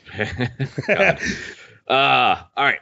So we already knew Psycho Pirate was essentially coming because I was going to say, what it was about 5 weeks ago, we actually read out on an episode of this show the article that Nora Allen brings back from the future. We see that follow-up article written by Iris West Allen about basically 25 years after the disappearance of Flash, all these pieces and how they kind of play into things. And that was the first time Psycho Pirate was mentioned. And it was, I try to remember his actual name as a person versus his villain name. It's just eluding me at the moment. But we knew he is involved in some way, shape, and form with the crisis that is going to essentially happen. So I think that was really cool that we got him slid into this because, again, it's played a very small role, but he had a very important role by the very end of it, even if it was just for 3 sentences, because it's 3 of the most important sentences that you could mention anywhere in DC Comics. So. And those 3 sentences I actually have written down because I wanted to make sure we mention them. And that is, the stage is set, worlds will live, worlds will die, and the universe will never be the same. Okay, 4 sentences. So. Well, I think worlds will live, comma, worlds will die. Worlds will die. Yeah, yes. so I think it is 3 sentences. But that leads us into what we are getting in fall of 2019. You and I have been talking about this for a while, that we knew they were going to go with this. There were articles in that, the creators of The Flash and Guggenheim said that they wanted to do this as like the 10th season of The Flash. With the possibility of The Flash not getting a 10th season or going that long, obviously you're going to have to make adaptations. We had no idea they were already making those adaptations, because next year we are getting Crisis on Infinite Earths. Right. And I cannot tell you how excited that I am. 1, excited, but 2, bittersweet, because it means we're ending the podcast. And honestly, I don't know if we really are. We'll talk about that when it gets to it. But the thing is, it could very well be a possibility. It could be, because you and I had a discussion with this over Messenger on Facebook, and we definitely encourage you guys to message us on the Facebook page and email us and stuff. And I was having a discussion with somebody who was messaging us on the Facebook page. He wasn't familiar with Infinite Earths, and he was kind of trying to get a gauge as to why people were getting as excited as they were. And he was okay with me telling him a little bit about what it entailed. Mm-hmm. And I basically just told him, I was like, look, you look at all the storylines of DC, and you look at Crisis on Infinite Earths. Crisis on Infinite Earths is arguably one of the largest storylines DC has ever approached. It is kind of not just the pinnacle, but the benchmark of storytelling when it comes to DC. It moved us from the Silver Age into the modern age. Yes. It was, hey, we made this continuity so complex and impossible to understand, and we have this massive multiverse that people are like, well, why is this character from Earth 1? This one's from Earth 38. This one's from Earth 90. Obviously nodding to our shows that we're talking about now, but this was the sacrifice of so many characters. This was the death of all these heroes and villains. It merged the Earths together, but it set the stage for what DC was going to become. DC actually has this history of being kind of thought of as there's a lot darker, more adult-oriented comics. Not to say that Marvel isn't, because Marvel tells amazingly dark and adult-oriented comics as well, but that gave DC this idea of this for so many people for such a long time, as comics were changing and coming out of that Silver Age, Golden Age mindset that everything had to be happy-go-lucky, the more you know, PSA kind of feeling, to no, we can tell really in-depth, deep stories. And this was one of those ones next to the Watchmen from Alan Moore. This was a huge story for DC. This was, I would say, the biggest story. And that's why they keep going back to that moniker of Crisis. It's kind of Marvel's Secret Wars. It's there's so much importance to this. Yeah, oh yeah, absolutely. I mean, again, like I said, benchmark and pinnacle are 2 words you could use to describe exactly what Crisis is, because it's one of those things that is drastically going to change the landscape of everything that's going to happen going forward. And it's such a big storyline that, yeah, a couple weeks ago, I had joked that if they ever decide to do Crisis on Infinite Earths, we might as well just wrap up the podcast, because there's nothing bigger that you could do after that. And I really feel that way when it comes to it, so much so that I do have a very bold prediction for where I think this is going to go. And I think I think you have a prediction as well. Yours might be a little bit different. I'm sure you've read some online too. So if it's okay, I think I'm just going to say my prediction. We'll talk predictions a little bit, and then we can just go back and talk Easter eggs and such. Sure. Let's do it. So my prediction is this. We're going to be going into season 8 of Arrow next season. and we've talked for a while that this show has probably run its course. As much as we still love it, there's a potential that it's probably not going to go much longer after that. I think for the sake of storytelling and also for the sake of Steven kind of wanting to expand his career a little bit. He's been working on other films.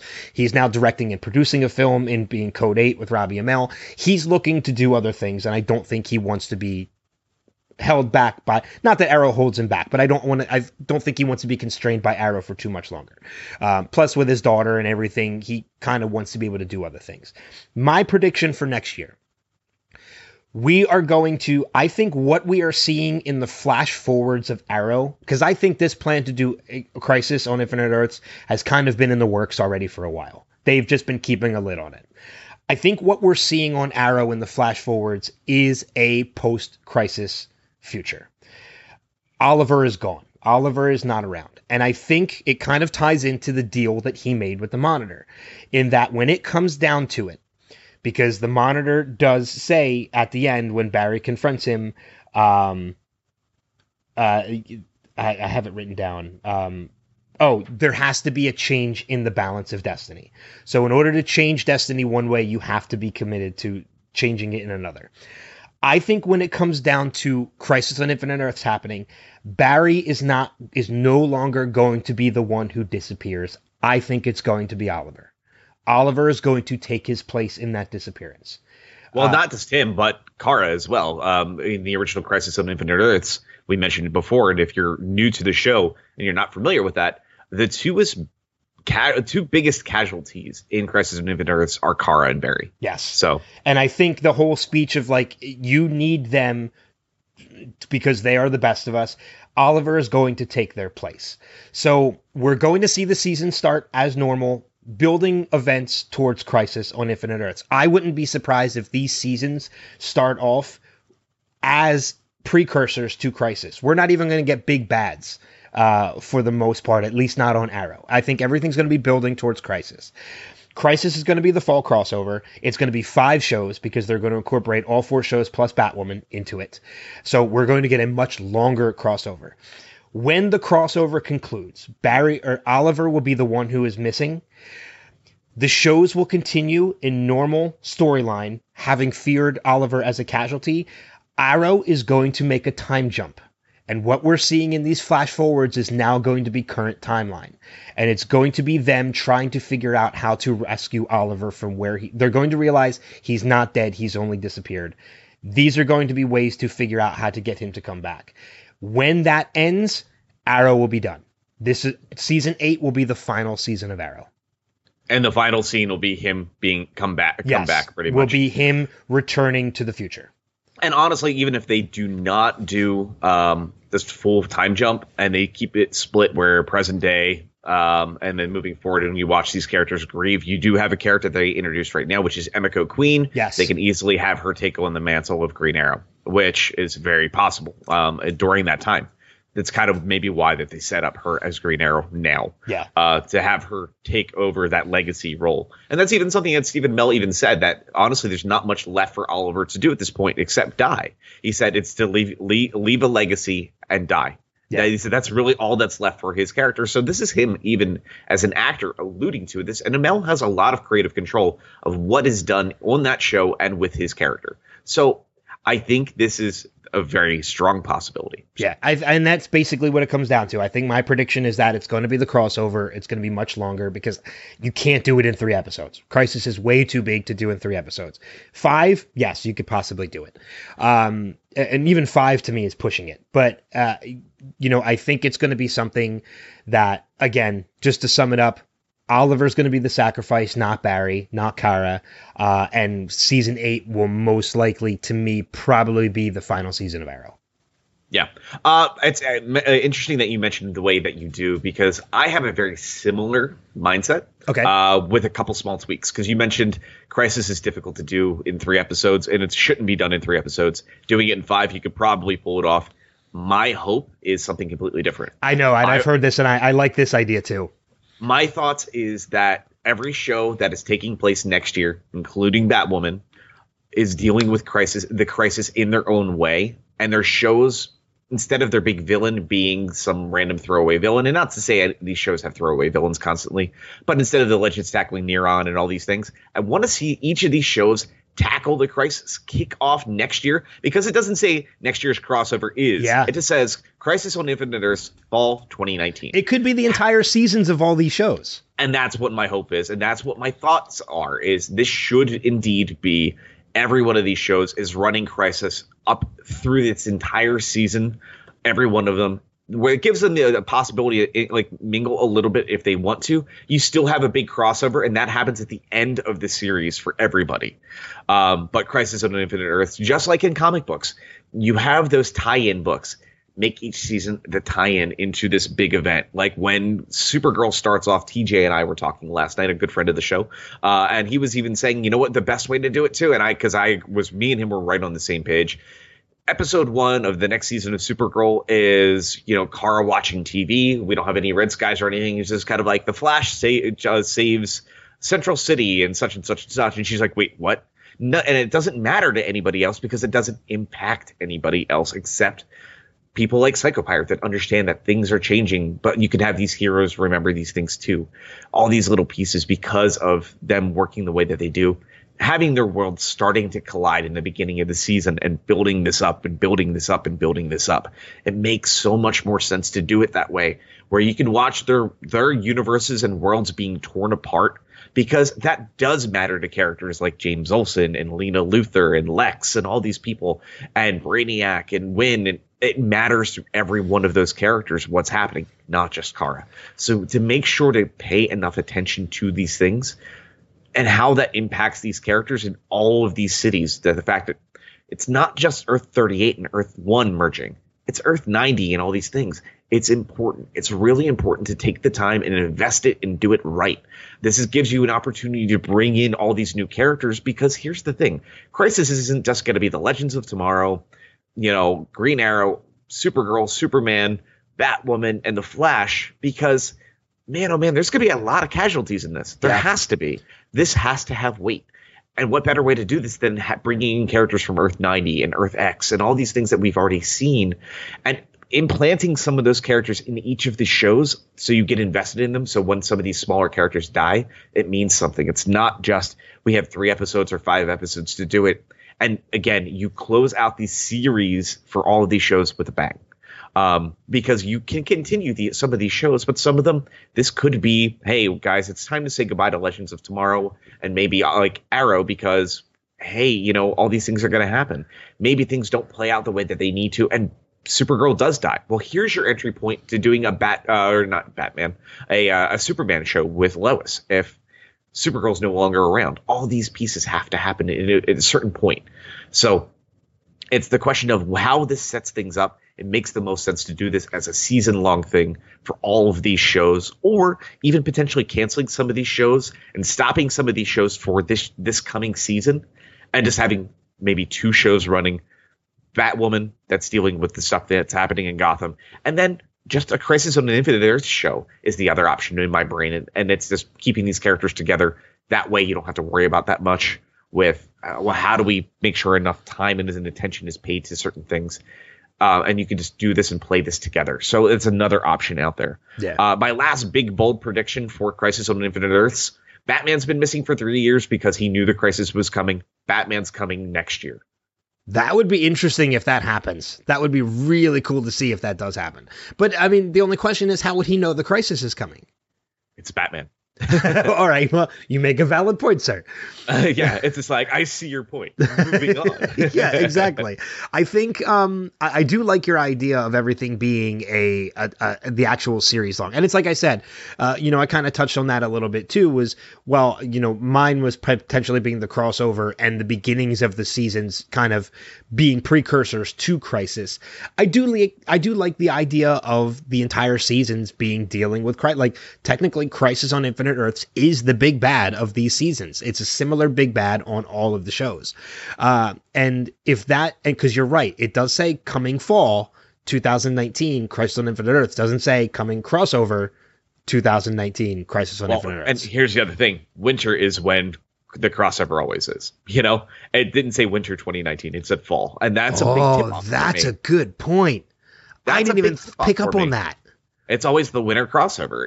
But this said fall, and that's a big different point for all of this that makes me question that more and more and more. And again, when you have a character like the Anti-Monitor, who's the big bad of Crisis, you need to make sure people understand it's not just kind of like, hey, a world exploded because this thing ate it. It is, no, we have to see these Earths destroyed and all these things.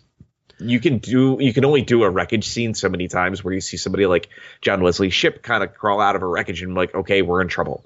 It is, I want to see this have weight and impact, and I think that's the best way to do it. Yeah, I agree with that, and I really like the idea of this being a season-long event for these shows. And I can tell you right now, we joked about it, but if that is the case, and this is a season-long event on all these shows, we have an end date for this podcast. Yeah, because I really don't think we can go much further than that. The only thing you could do to continue to top that is like, hey, they have another couple of years of a show, and then they do Infinite Crisis. You can't do a Crisis every year because it's not going to have weight. And Crisis on Infinite Earths is the big, huge piece. The only thing that would keep me going is if they said, hey, you know what? We're going to start a Beyond universe. See you guys then. And yeah, I don't see it making sense unless we, again, Batwoman is this amazing thing, and we look at the end of the seasons and we're like, man, we got to keep going because this is reinvigorated us, but I don't see how you can top this. Well, not only that, too, but I mean, there could also be a possibility that shows like Titans and Swamp Thing and everything are just so phenomenally good that we could say, well, we're going to shift our focus. We're going to kind of steer away from the Arrowverse now because Arrowverse has kind of reached their pinnacle and we're going to focus on these other shows. So only time will tell where we're going to go with the podcast. But if we stay focused on Arrowverse and Crisis is done as well as it is, as well as we hope it is, there could be a potential that the podcast will wrap after that. Yeah. But I mean, we're talking over a year away. So only time will tell when it comes to that. Yeah. The last little piece I had there too in my prediction, I mentioned, I think we're going to see Batman next year. I think the other piece we're going to see is a time jump. And I took a little bit of this from TJ, but I also agreed with him. We'll see a time jump where Superman and Lois are in Argo and it goes through a wormhole or whatever. 8 or 9 years pass. For them, but not for our core cast in the Arrowverse. And we see Superman, Lois, and a young Jonathan Kent come back in the day to help save them from everything that's going to happen. That would be cool. That would be really, really cool. I think the only question left when it comes to our predictions for Crisis on Infinite Earths are, what shows do we think they're going to involve? I mean, obviously, we're going to get Arrow, Supergirl, Flash, Legends of Tomorrow, and Batwoman. Do we think they're going to bring Black Lightning into the fold at that point? Because it is technically, it hasn't been acknowledged as part of the multiverse as a different Earth, but they could at that point. It's very possible. I think there's a high chance that they will go for broke, and Black Lightning will be a part of this too. Do we think shows like Titans could be as well? Because it is Guggenheim. I don't know. I think they might be a little leery to bring those shows in because, again, that's something that's part of a streaming service versus something that's part of a single network. Yeah. And I think that's one of the things that they probably won't do. I wouldn't be surprised if we maybe get an Easter egg or a tease or something like that. But I think the core focus is we're going to see a lot of new and original characters. We may see characters coming back from previous things like Smallville, and maybe even things like Lois and Clark, where they can bring back some of these characters, just like John Wesley's ship. I think we're going to see a lot of John next year, too. Yeah, multiple versions. Yeah, I do think we're definitely going to see John. I think we're also going to see a very special Green Lantern in the way of John Stewart, a.k.a. John Diggle Stewart, make his first appearance next year. I think we're going to get a lot of that stuff. I think it's going to be this big culmination of everything that fans have been wanting, hoping for, and praying for since episode 1 of Arrow started. So I think this is if you're gonna go out with a bang. Yeah, I think you're right. That's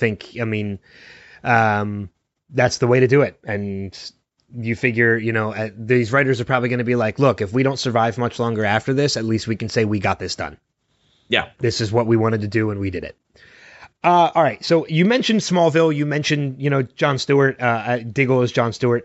Let's just dive into some of these Easter eggs because there are a lot of them, and I don't know if we're going to get to all of them. So we'll try and bring up some of our favorites. But I'll turn it over to you. Like, what were some of your favorite, like, geek out Easter eggs of this crossover.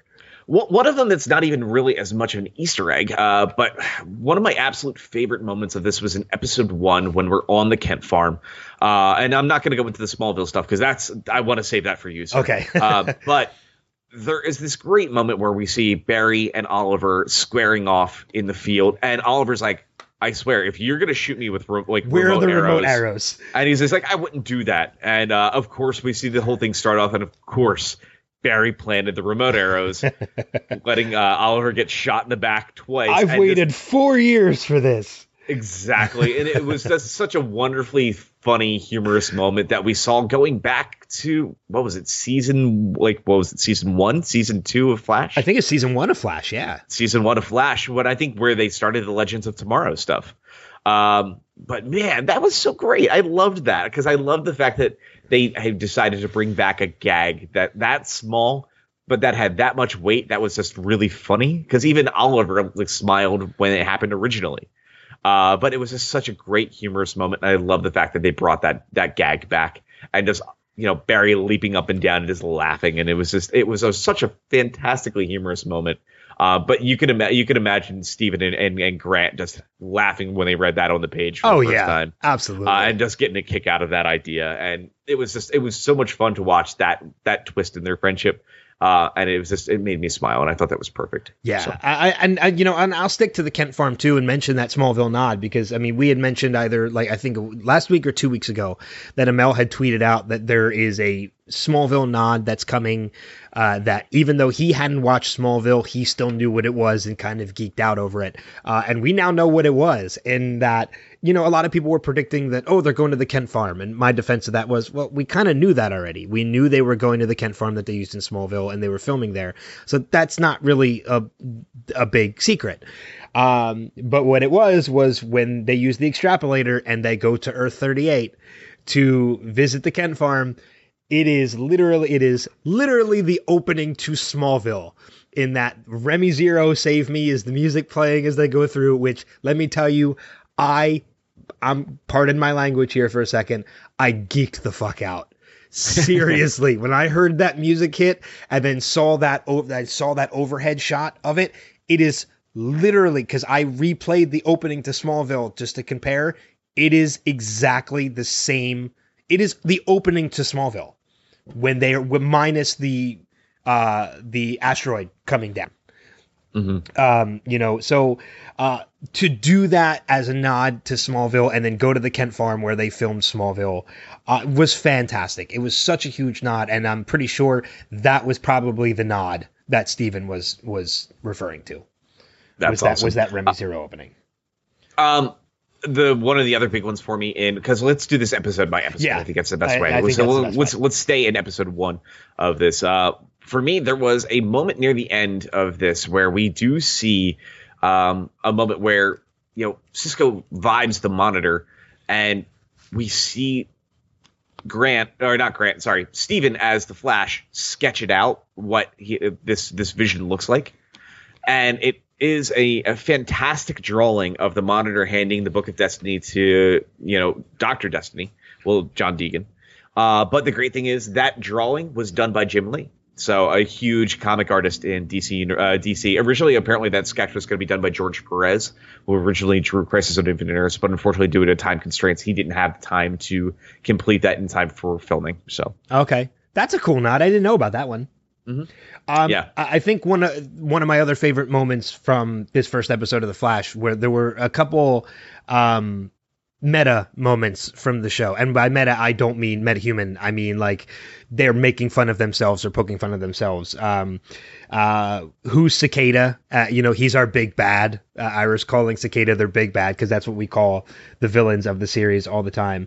I think the other one that you and I both agreed with, we were talking about that that Sunday after the Supergirl or Flash episode had aired, was Ralph towards the end of the episode when they were going through there's a huge robot out there that's trying to kill us, and he's like, man, it's not even Tuesday, which I thought was fantastic since that's when the Flash usually airs, is on Tuesdays. I thought that was a great moment.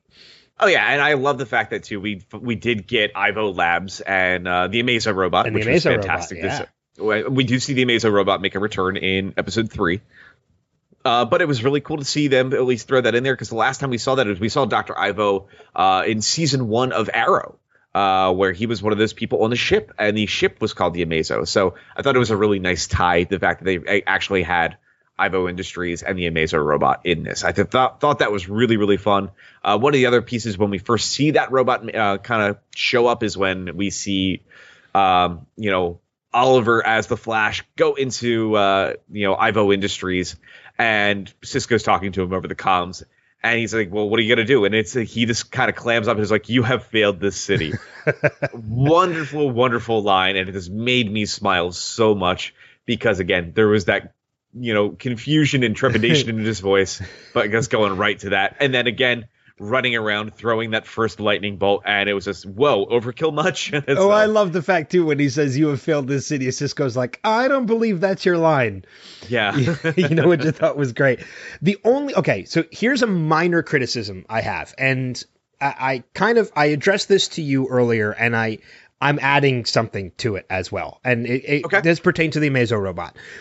We do see that the Amazo robot is able to scan metahumans and kind of take on their abilities.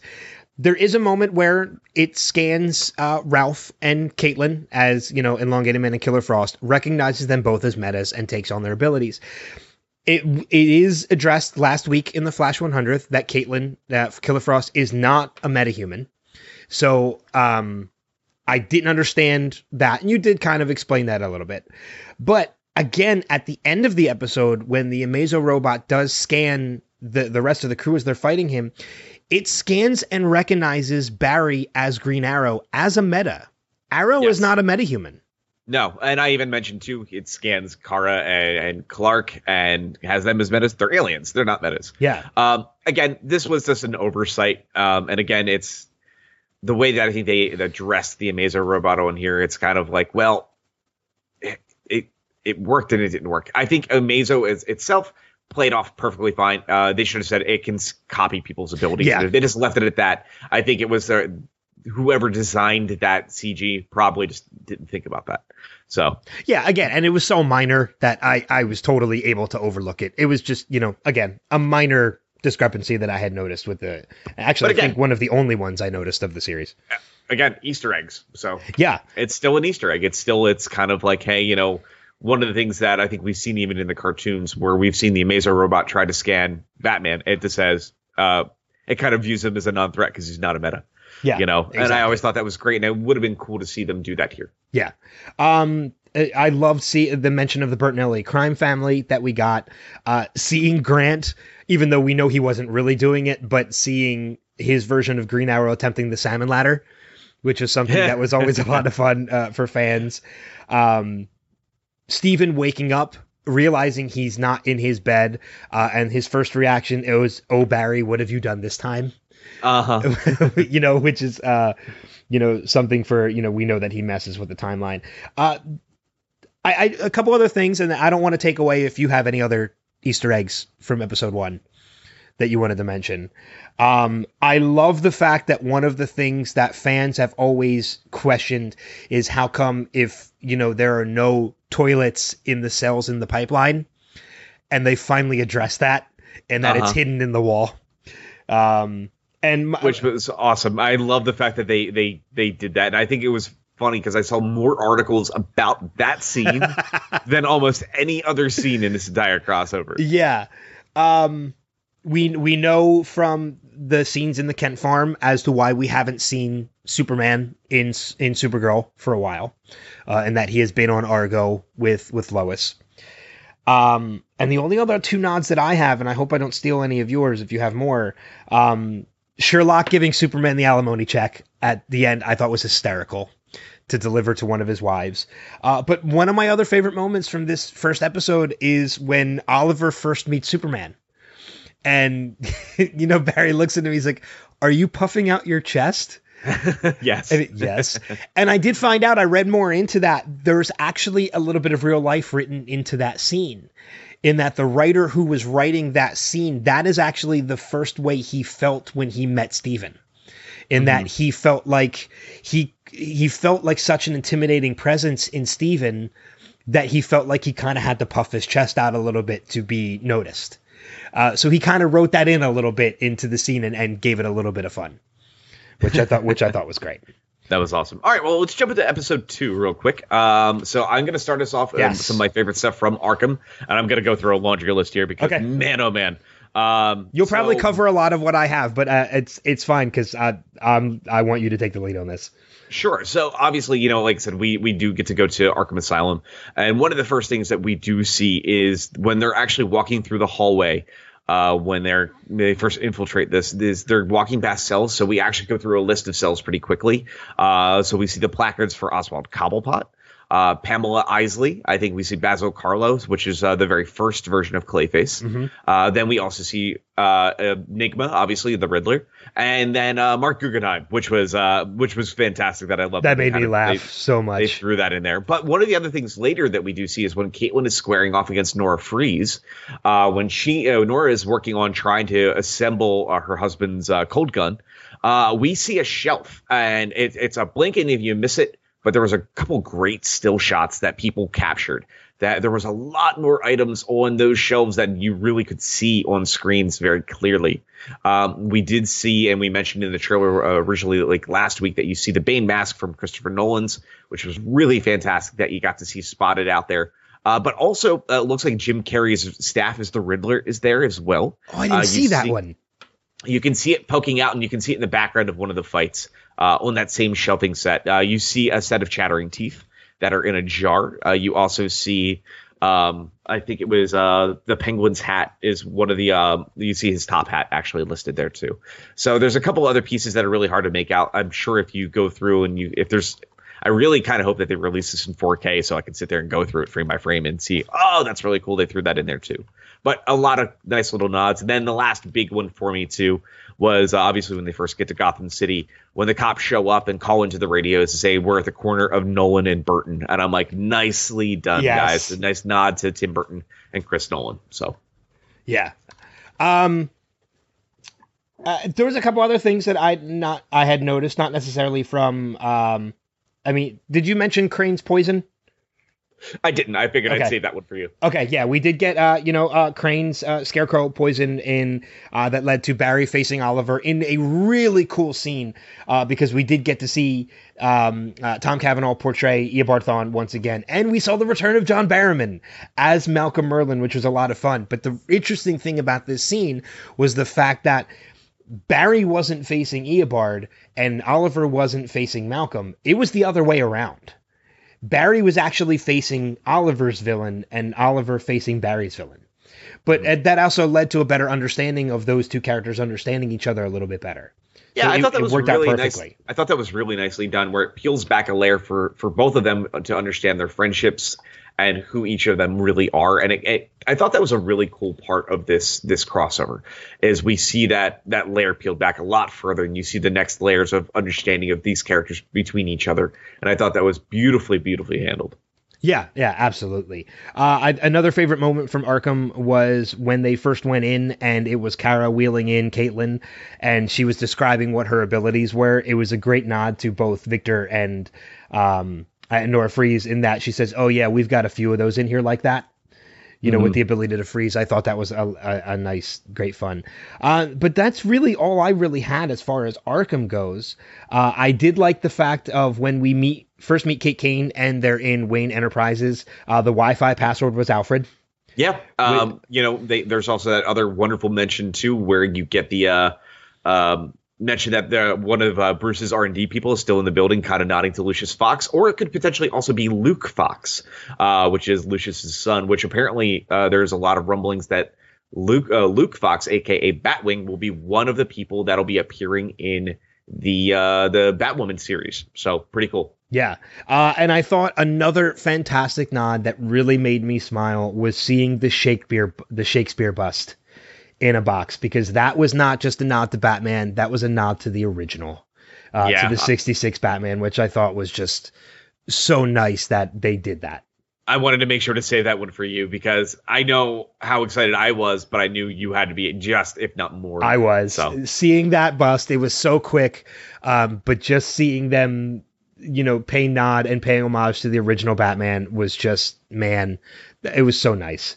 I think one of the other things I really liked about this episode, and we'll mention something similar to this in part 3, is I liked how they did the Arrow opening, but it was Grant Gustin portraying Arrow and doing the voiceover. That brought a big smile to my face. And then we saw that in episode 3 too, with John Deegan kind of saying, "I am Superman," which was kind of it was pretty cool. Yes, because again, it was the rewrite of the Supergirl opening. So yes, absolutely. The only other things I have about part 2, I feel like while it was great seeing him again, I felt like we could have gotten more John Wesley ship, but I understand why we got what we got. And I did enjoy, we mentioned it already, "Hello, John, you're not wearing your ring," was so fantastic to hear. That made me smile knowing. Oh my God, my jaw was on the floor.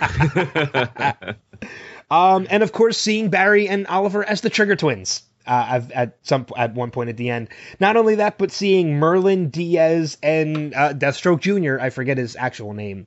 Joe. Seeing them as the police.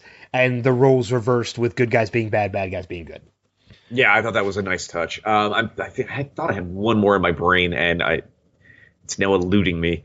Actually, it was a very subtle nod to Kate Kane's sexual orientation too. She's a little flirtatious with Kara. So you see that kind of play off in their back and forth, where you even see kind of Kara get a little flustered. But even one of the other great scenes, though, in episode 2 is the fact that Kara mentions, well, there's very much a Batman on Earth 38. Mm-hmm. So that was a great nod, kind of saying that, yeah, my cousin knows your cousin. And obviously that means, again, we have another Batman that has yet to be seen. And it sounds like he's still very active on Earth 38. So, yeah. All right, let's jump into episode 3 and we can kind of wrap this up and stuff. And then go into news. But we mentioned already the opening of part 2. Part 3 is being similar, except this time the voiceover is being done by John Deegan, and it is him being Superman instead. We got to mention, we knew there was a Legends cameo coming into this episode, or coming into this crossover. We were making predictions, could be Brandon Routh as Superman, could be other ones. I did not expect in the least it would be Gary, which was just so much fun seeing him play the part of the bartender at the bar, because even though good guys are bad guys are good, Gary is still Gary. Yeah, and here is something for the eagle-eyed viewers out there that I mentioned that everybody is still wondering a little bit. Maybe, again, it was just a nod, but some people are like, if you want to look into it really deeply, Gary's still wearing his Time Bureau pin, which was kind of interesting in that scene. It goes, but that goes into how it could potentially tie into the Legends finale. It could. So we're very much, a lot of people are wondering, does Gary know a little bit more than we're led to believe, or was involved in the crossover more so than we understand? Yeah. Because again, he's rocking a whole bunch of pins, but again, could just be they thought it was just a nice touch. But again, he's very much wearing his Time Bureau pin still. So yeah. I want to focus on a couple Superman nods that I noticed, if that's all right. Sure. I love the fact of we got a nod to Elseworld Superman being referred to as Bizarro at one point. Which I thought was really cool. We got a Superman shockwave clap, which was a lot of fun to see, even though it came from Elseworld Superman. But at the same time, like, one of my favorite moments from this was seeing, I thought the whole Superman versus Superman fight aspect was great. And I just loved the fact of when Earth 38 Superman comes into it, he just comes in, he's like, "Hi, nice suit." And like, I thought that was just... that was Big Tyler, and I loved it. And and just so you know, the woman actually nodded to the Earth 38 one is Bizarro. So, oh well, yeah, because she would more know the Earth. She would more know the Elseworld Superman as the actual Superman. So, but it was cool just hearing Bizarro, because it was a nice nod to Superman. Oh yeah, it was fantastic. The whole Kara and Barry circling the Earth was a nice nod to Superman. In a way. No, it was. I think it kind of nodded to the fact that Superman has had to do it once before. But again, that's that nod to seeing Barry potentially almost burn up in the way he does in Crisis. So again, this is the second time we've kind of seen that played with. We saw that back in season 2 as well of The Flash, when his time remnant. I had to think about that for a second because it's a while since we said time remnant anywhere. So his time remnant burns up when he is going up against Zoom. So we see that happen almost again here. Yeah. So. I don't want to take all of them though. So what are some of the ones that you have for this episode? For episode 3, man, I'm trying to think if there's any other big ones. Obviously you mentioned Gary, which was one of my big ones, but one of the things I loved was James Olsen referring to himself as Superman's worst pal. Yes. I thought that was great too. So I thought that was really fantastic that they threw that little nod in there. But I think honestly, outside of that, the big piece of, Clark and Lois kind of stating that, since they had some fun on Argo, Lois is pregnant, which is obviously a nod to the fact that she's pregnant with Jonathan Kent, which is really awesome, who is the current day, modern day Superboy, outside of the Connor Kent clone that we know of. That's the Lex and Clark clone. So I thought that was really cool that they threw that in there. And you mentioned it before too, Clark picking up that piece of charcoal and crushing it into the diamond and asking Lois to marry him at the end of the episode. Obviously another great classic DC moment. Yeah, I was leaving that one for you specifically because I knew you. Thank you. I knew you liked that one. Yeah, that was fantastic. But I think that really is all the big ones. Obviously, again, we see at the very end that change design for Dr. John Deegan, and we very much see him have that kind of warped white face with all the markations on it, looking more like traditional Dr. Destiny. And again, we get that nice stinger at the end as well, as we mentioned before. That's the teaser with Psycho Pirate and him having their cells back to back, and the build up to the idea of Crisis on Infinite Earths. Yeah. The only I just have like 2 more. 3 more real quick. It was really cool seeing Barry and Oliver actually visit the Fortress of Solitude. I thought it was cool because it was almost like a mini Justice League at that point. Brainiac saying thank you for including me. Which I thought was a great way of kind of like being a little meta in that thank you for including him in the crossover. Mm-hmm. And the last one I have, and we'll end it on this. I think it's a good way to end it is as everybody is saying goodbye, Kara saying to Barry, so this is kind of becoming an annual thing. Yeah. Saying like, yeah, these things happen every year. And us as fans absolutely adore it. Elseworlds, by far, I know I can speak for you on this, easily best crossover they have done yet. Yeah, and I got to say, too, because you mentioned it as well, like bringing up, Brainiac and all, I almost forgot about them in the inclusion of that, even Martian Manhunter. It was like seeing the Justice League on screen for the very first time. Yeah, it really, really was. Even though we saw a Justice League movie, this felt like the Justice League that I've wanted forever. And it's happening on the small screen, and it made me excited and happy. And as much as I even enjoyed the Justice League movie, this was awesome. This brought so much joy to me. Yeah, agreed. So next week we're going to start jumping into Titans, but I know before we jump into news too, I think you're going to get 2 episodes from us between now and next week, in that you're going to get the regular one from us next week, but Rob and I are actually going to be attending a screening of Aquaman. I know some of you out there may have already seen it because there was a special screening this past Saturday night brought to you by Amazon Prime through Atom Tickets. So I know some friends who have actually got the chance to see it before us. Yeah, because we haven't seen it yet. You and I are going to be attending a screening this Monday, which would be tomorrow night at the time we're recording.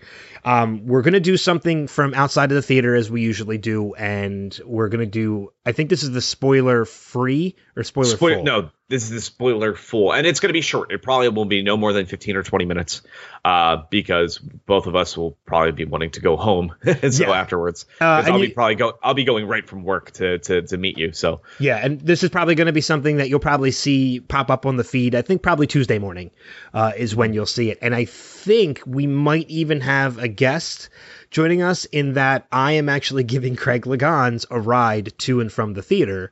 So I figure he's been a guest with us before. He talked Wonder Woman with us when we attended that screening. If you're all right with it, why not just have him join us for the Aquaman one too? Absolutely. We'll pile into a car or do it outside, but yeah, we'll be doing it probably off of cell phones and such. So I have microphones that plug into my phone. Oh, too, that's right. That's right. You've got that one. So we'll do it that way. But yeah, don't expect a hour long thing or anything like that. Again, probably 15, 20 minutes maximum. Yeah. But yeah, I'm super excited. I can't wait. And just to preface that too, do not listen to this until you've seen the movie, because this is going to be the spoiler full review. We'll do a spoiler free one next week when we talk about Titans. Yeah, and then we'll just remind you all, hey, go back and listen to, if you want all the spoilers, check out the other one on the feed. Yes, exactly. Let's jump into some DC news. All right, so there's a fair amount here, but nothing too crazy. Like I said, I'm going to try to tear through this as quickly as I can, but we did find out officially that Warner Brothers has confirmed the Plastic Man movie that we did rumor last week. So it sounds like they are talking about developing that film with a big wait and see. Obviously, there's no timing on this. There's no, writer or director or anything associated. It's just kind of being in the works. So we'll, I'm sure, hear about that more down the road. But again, this could just be a project they're thinking of with no confirmation. There's some mixed reviews on this too. I've been seeing on our Facebook page.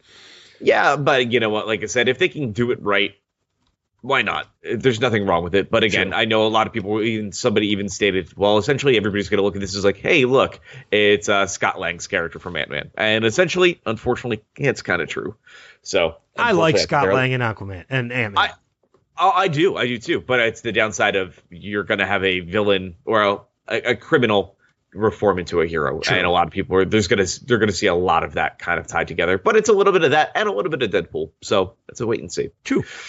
All right, jumping over to Birds of Prey, we have found out we have 2 additional pieces of casting. Ali Wong, the comedian, is going to be joining into the ranks of the GCPD alongside Renee Montoya.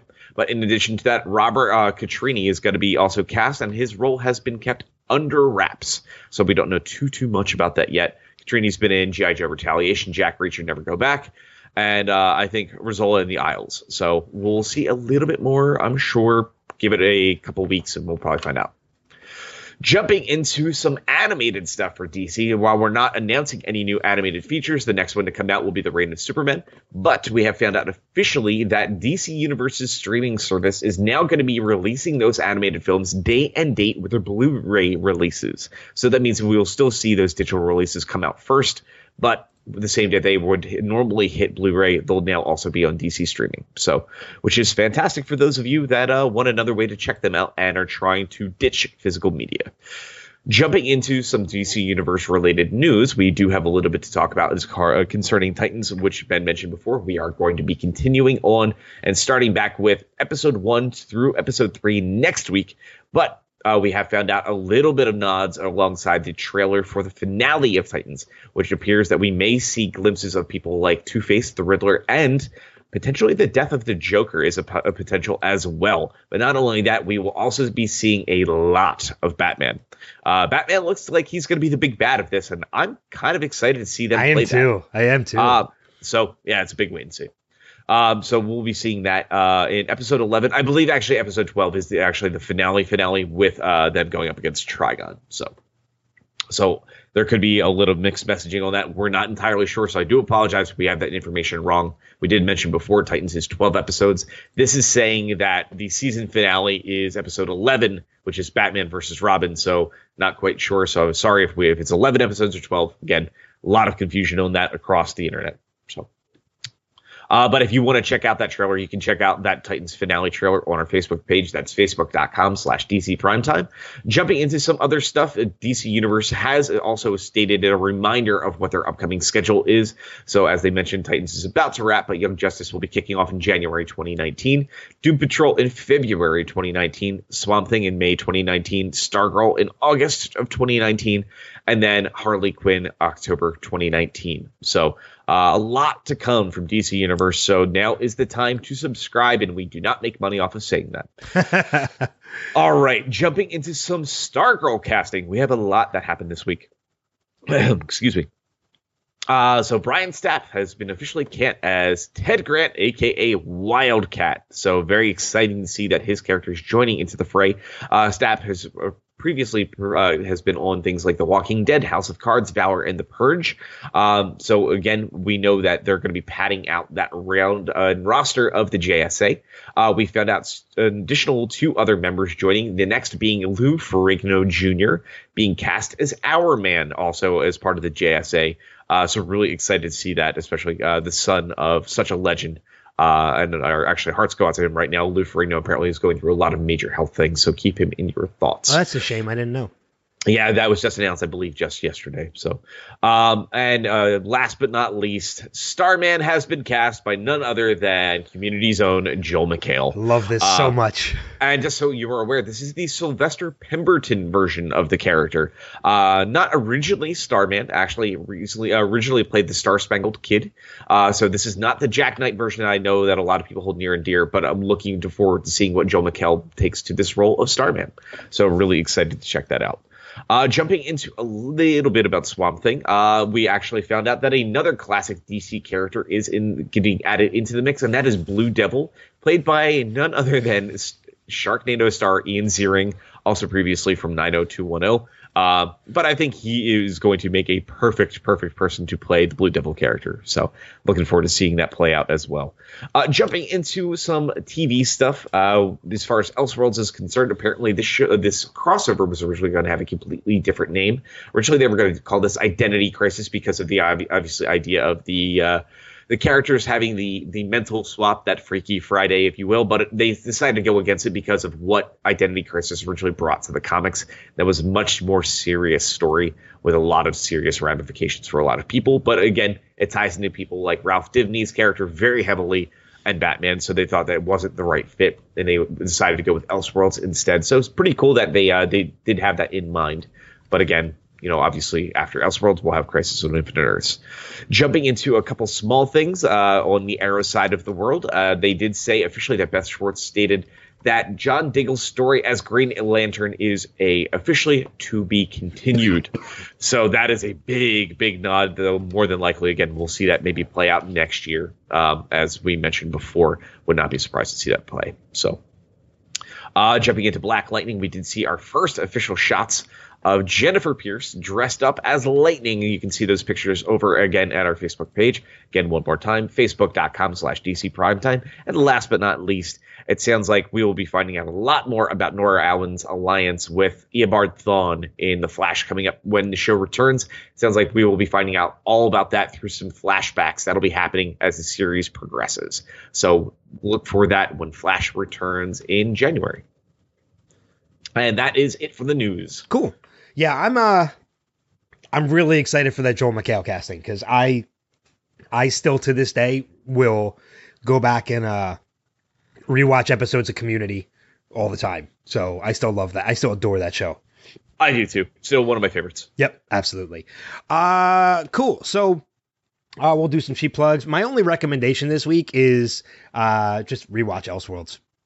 That's the really only thing I can recommend. Oh, and make sure you're caught up on Titans, or at least the first 3 episodes of Titans, since, as I've mentioned and Rob just mentioned recently as well, that is what we're going to be covering on next week's podcast, is jumping into Titans with the first 3 episodes.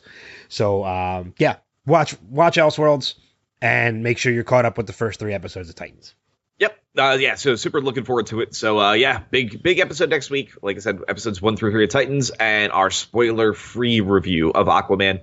Again, Tuesday, you can check out our spoiler-filled discussion with Craig Legons, myself, and Ben. So yeah, that is going to be an awesome week. So, yeah, man, what an awesome, fantastic week this was. Yeah, it really was. What a way to kind of wrap up the seasons and wrap up the year with these shows. Yeah, and I do apologize. My voice is starting to go because of how much we talked. So yeah, but you know what? I knew we were going to have a lot to say about Elseworlds. I knew we were going to have a lot to talk about. So. I could go another 30 or 40 minutes, but I don't think my voice can. So yeah, so. I agree with that too. I could probably go for a little while longer.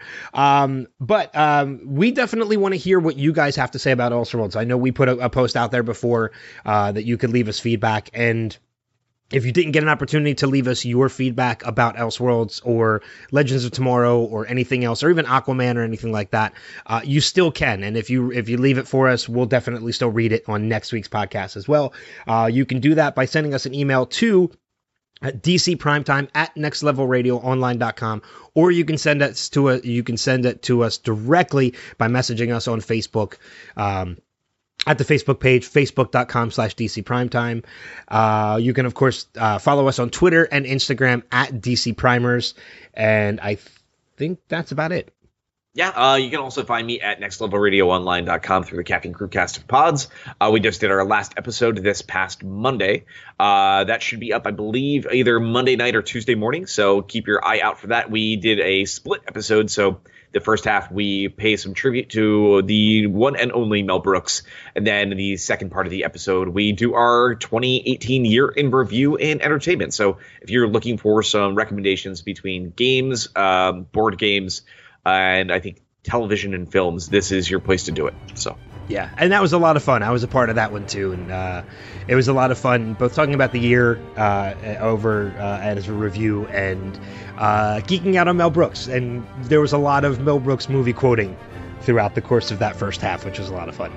Indeed. So, but that's going to wrap it up for this week. Once again, next week, look for Tuesday, our spoiler full review of Aquaman. If you have not seen the movie, please wait to watch it because we don't want to ruin it for you. And then next week, we'll talk about the first 3 episodes of Titans, as well as a spoiler-free review of Aquaman. But until that time, we will see you guys around the bend. Take care. Peace.